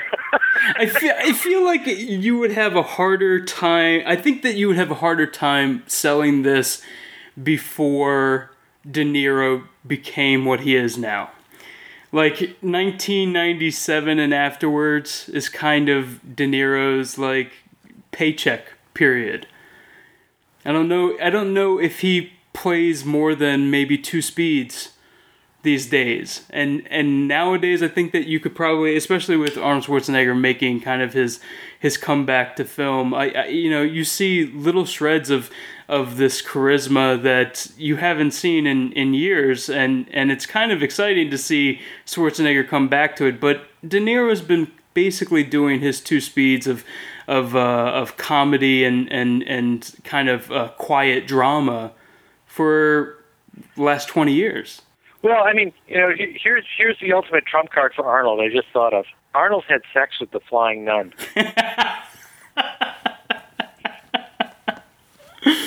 Well, that hasn't done anything to come close to that. I think you sold it. I think that's perfect. Getting back to David Lynch, I know that we don't have very much time to talk about David Lynch, and we could probably do a whole episode just in and of himself. But we did talk about Twin Peaks, and that's really kind of where my interest in him and kind of his aesthetic and kind of his worldview kind of kind of cemented itself with me, especially that first season and even that pilot episode. You just like we were talking about, New Hollywood and you being in on the zeitgeist of that. You were certainly in the zeitgeist of the water cooler show that Twin Peaks became. Were you there from the jump, or did you see it starting 3 episodes into the first season, or what? That's a really good question, because I remember the second season, in some ways so vividly, because we used to. There was my buddy in Baltimore. We used to tape the show because it happened what was it? It was aired on Friday night, Saturday night in the second season, something like that. I don't remember now which. And so my buddy always worked on whatever night that the show aired, so we'd get together the next day and watch it on tape. Nice. Always. Now the first season, I probably, my gut feeling is, I want to say I might have missed the first episode, the first or second, and then kind of jumped into it. I'm not sure that I saw it from the first episode on. I didn't watch much TV back then. Did they it was strictly movies. Did they broadcast it pilot and then next week's episode, or did they make an event of the pilot and then the series started, say, in the fall or something like that? No. I if memory serves me right, it just kind of jumped in with first episode. Oh, okay. I think the pilot thing was the whole thing that was done for European audiences. Right, when it made the movie, right. But if I'm not mistaken, I want to say that it aired on Thursday night. Mm-hmm. Was it the first season? Where literally that whole water cooler phenomenon happened, where people would watch Twin Peaks and then talk about it the next day at work. Right. It was a big thing. It truly was a big thing. The second season wasn't like that at all because it kept getting moved around, if I'm not mistaken. I don't think it stayed exactly in the same time slot. And then it was put in some kind of weekend time slot, either on either Friday or Saturday night, the dead zone of TV. Yeah, right. And so, of course, nobody's going to work the next day, and they'd moved it around. They delayed the start of the season and all that stuff. So all the momentum that had gathered from the first season was really gone by the second season. Why? Just wasn't there. Why would they do that? Were they not fans of the? What was it? Was it a critical response that was not meshing? No. I think it was just David Lynch was, if I'm not mistaken, that was when he was deep into production for Wild at Heart. Mm-hmm. So he was trying. They were trying to do Wild at Heart and Twin Peaks at the same time, and that's why he wasn't so as involved. And I think in many ways the second season, part of it is probably more reflective of Mark Frost's sensibilities. Right. Who, if I remember right, what is it? Was it Saint? No, it wasn't. What was the show? The San Francisco cop show. That Frost was Hill Street Blues. Hill Street Blues. Yeah. Which was a pretty decent show. Mm-hmm. Which had some interesting sensibility about it. The thing that was always unique, as I recall, about Hill Street Blues was its mixture of comedy and drama. Yeah.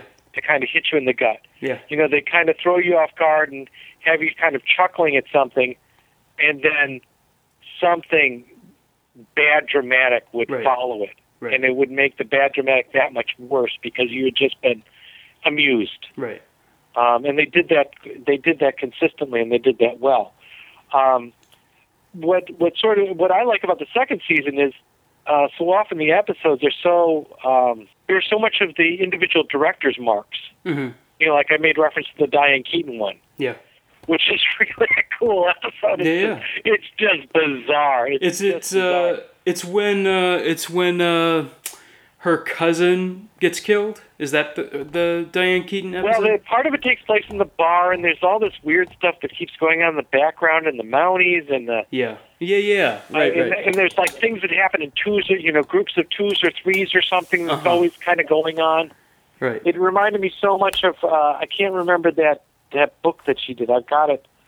buried away somewhere, a photography book that she did. It reminded me so much of that and her sensibility that came out in that. Gotcha. But yeah, I mean, each episode. I mean, the Lynch episodes are real different.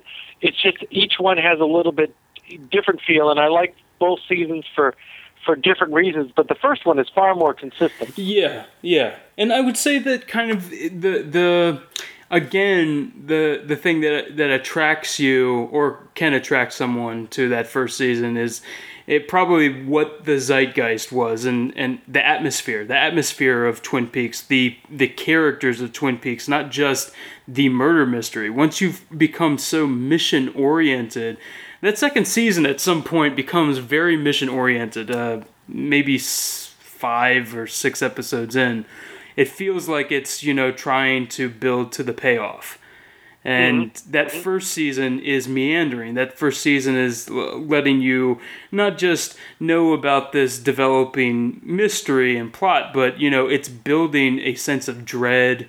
It's building, a sense of what the town is, especially to why am I blanking on his name? To Leland Palmer? No, to the FBI agent. Dale Cooper? To Dale Cooper. Being an outsider, kind of seeing this really this quirky lifestyle that he is not, or we as viewers are not familiar with. But yeah, that second season is it sometimes, honestly, sometimes some of those episodes feel like they are kind of forced weirdness to kind of mimic Lynch. Well, yeah, I mean, they very much might have been trying to mimic that style. I mean, like you were kind of moving towards it. The first season is really all about atmosphere. Mm-hmm. Yeah. So she's dead. I mean, for the most part, we don't really care that much about it. We're caught up in this unique atmosphere, right?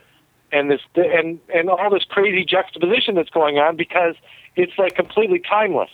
Yeah. It's like, I mean, that's the thing that Lynch does all the time is like he mixes up all these things so you end up with something that's set in no specific time. Mm-hmm. When you watch Lost Highway, it's very hard to put that in a time. Yeah, I can see that. Or Wild at Heart, same thing. It's elements of the present, elements of the past. Uh-huh. You got heavy metal kind of rolls together. Yeah, heavy metal up against kind of a western almost. Well, and then and Rockabilly and Elvis, and and then some of the outfits and right. The locations and everything. I mean, it's just Blue Velvet's another perfect example sure, of that. Yeah. I mean, another thing that's like it seems like it's sort of set in the 50s, but it's not really set in the 50s. Yeah. Again, that's that has that same kind of quality. Yeah. I mean, that's to me that's kind of one of the real beauties about Lynch is the fact that that he can escape time so effectively. Mm-hmm. And I can't think of. I'm trying to think if there's anybody else that I can think of that can quite do that as effectively as he can. Well, it's interesting that you say that because that's that is consistently inconsistent about him too, is that he's able to do these things that are typically Lynchian, that we would quote unquote make Lynchian, but you also have things that he's like doing Dune, or he's doing Elephant Man, or The Straight Story, which Straight Story is probably the weirdest curveball for someone who is a Lynch fan or coming into Lynch. It's so atypical of his style. Well, but when you brought up Twin Peaks, I was trying to think of which of Lynch's films are the most like Twin Peaks, and I was going to say The Straight Story. Yeah. Okay.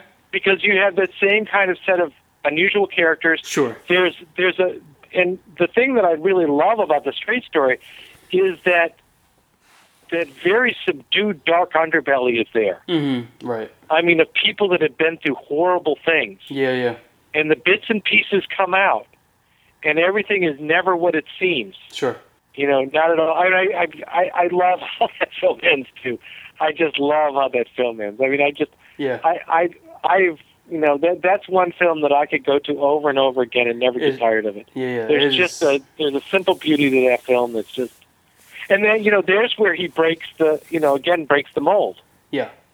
He's making a Disney film rated G. Mm-hmm. Yeah. It's like not Lost Highway, which could have been rated X. Yeah, sure. Here's the straight story, right? Essentially, I think right on the heels of that. Mm-hmm. Yeah. If I'm not mistaken, I think one follows. I think it follows Lost Highway. Yep. And again, Lost Highway is another film that took some time to appreciate. Sure. But it's like, with him, you just got to be so aware, so open, so ready to just, kind of work with it. Be attuned to the fact that, things are askew. Little things get altered. Little things get changed. Yeah. Little things don't quite add up, and it's not meant to. It's meant to be almost like a jigsaw puzzle where the pieces don't quite fit together. Right. And they never will, no matter how hard you try. They're never going to completely fit together in some kind of total picture. Right. I find you're always going to have leftover pieces that you can't do anything with. Right. Again, I mean that really does work into what we were talking about with 70s movies. It's interesting too, to hear you say that so much of it, because of moving it around and everything, that so many people kind of fell off going into the second season. I would think that the cliffhanger, and if they were watching it for Who Killed Laura Palmer, that they would have stuck around at least to that reveal. But if I remember right, I'd have to look back at the history, but it seems to me that it got dragged out so long before that second season came out. It's kind of like it's what, in some ways, what happened to me with Breaking Bad. Mm-hmm. They dragged out that thing so long that I just lost interest. I still have not watched those last 8 episodes or whatever it was. Oh yeah, right. Yeah, I haven't watched a single episode of that last. Because they just dragged it on. It got me so annoyed and angry because I really wasn't thinking it was going to a place that was very interesting anyway. I had become disappointed in it. Oh, interesting. Interesting. How so? What was disappointing to you about it? I felt like it became like Scarface. Yeah. Definitely. They started with this original concept that was really intrigued me about this, the school teacher whose life was basically screwed. Mm-hmm. In every way possible. And so he just throws it all away and, says, hell with it, and, I got to survive. Sure. And goes completely, off the grid, right. So to speak. Right. Well, and then it just became, that show to me became kind of a caricature of itself. Yeah. It just became, we'll do this crazy thing just because we do this crazy thing, or, he's going to go crazy. It's like, it went to me in such a predictable direction that, I wasn't all that intrigued. Versus, say, the show that I was real hot on this last couple of years has been The Killing. Yeah. Which I think is pure art in my mind. I'm just, I was just stunned by that show.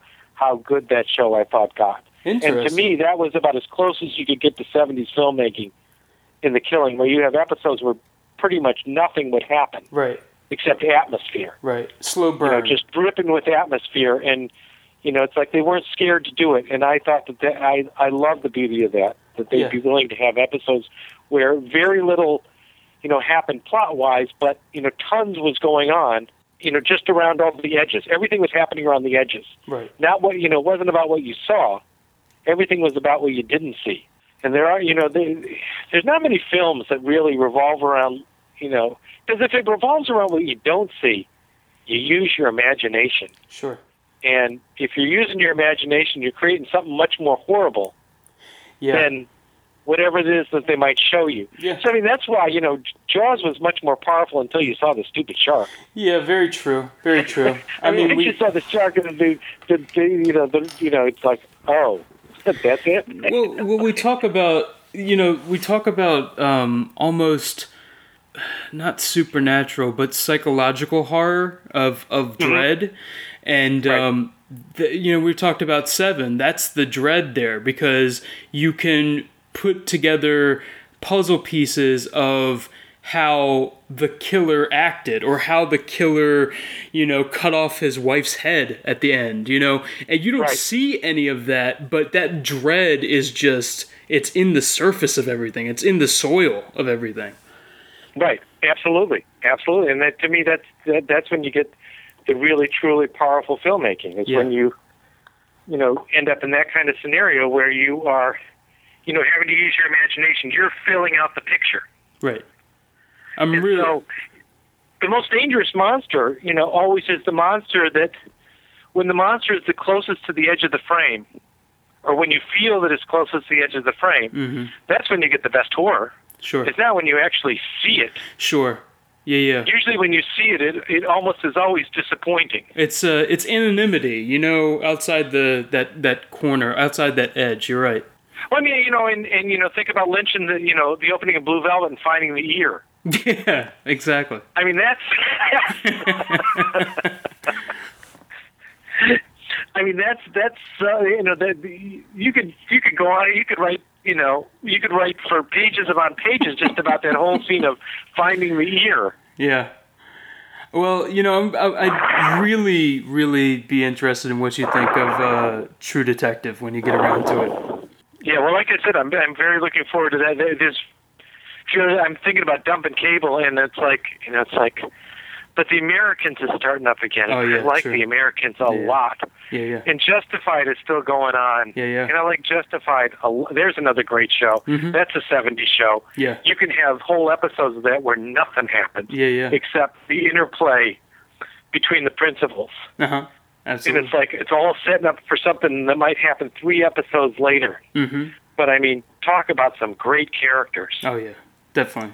Wow. Great stuff. Hey, Keith, I know we have gone on quite a bit, so, thank you so much for making the time to talk to me and to be on the show. I really, really, really appreciate it. Well, I very much enjoyed this conversation. It's been a long time since I've had a in-depth conversation like this. Yeah, we'll do it again. I promise that I'll bring you on again, and we'll have another deep conversation about something. We'll find something to talk about. Well, I imagine too, when you go back and listen to this, there'll probably be things that jump out in retrospect. Yeah, that might form the basis for something down the line. It's always how it happens. Exactly. I'll be editing something and I'll think, oh, well, we could have spun this out into another conversation about this. But yeah, as much as we have filled this episode, it has been chock full. It was interesting to hear about your history and your life, and something that I don't think I ever got a chance to talk to you outside of class. And being in the encapsulation of a class for New Hollywood or David Lynch, it's certainly something I wanted to explore more. So yeah, we will do it again soon. Thank you so much for taking the time, and I hope that you had fun. Thankfully, my phone didn't die, too. You tested its limits here on one charge. Perfect. Have a good one, sir. I really appreciate it. Have a good one. Okay, you too. Okay, see ya. Talk to you. Bye-bye.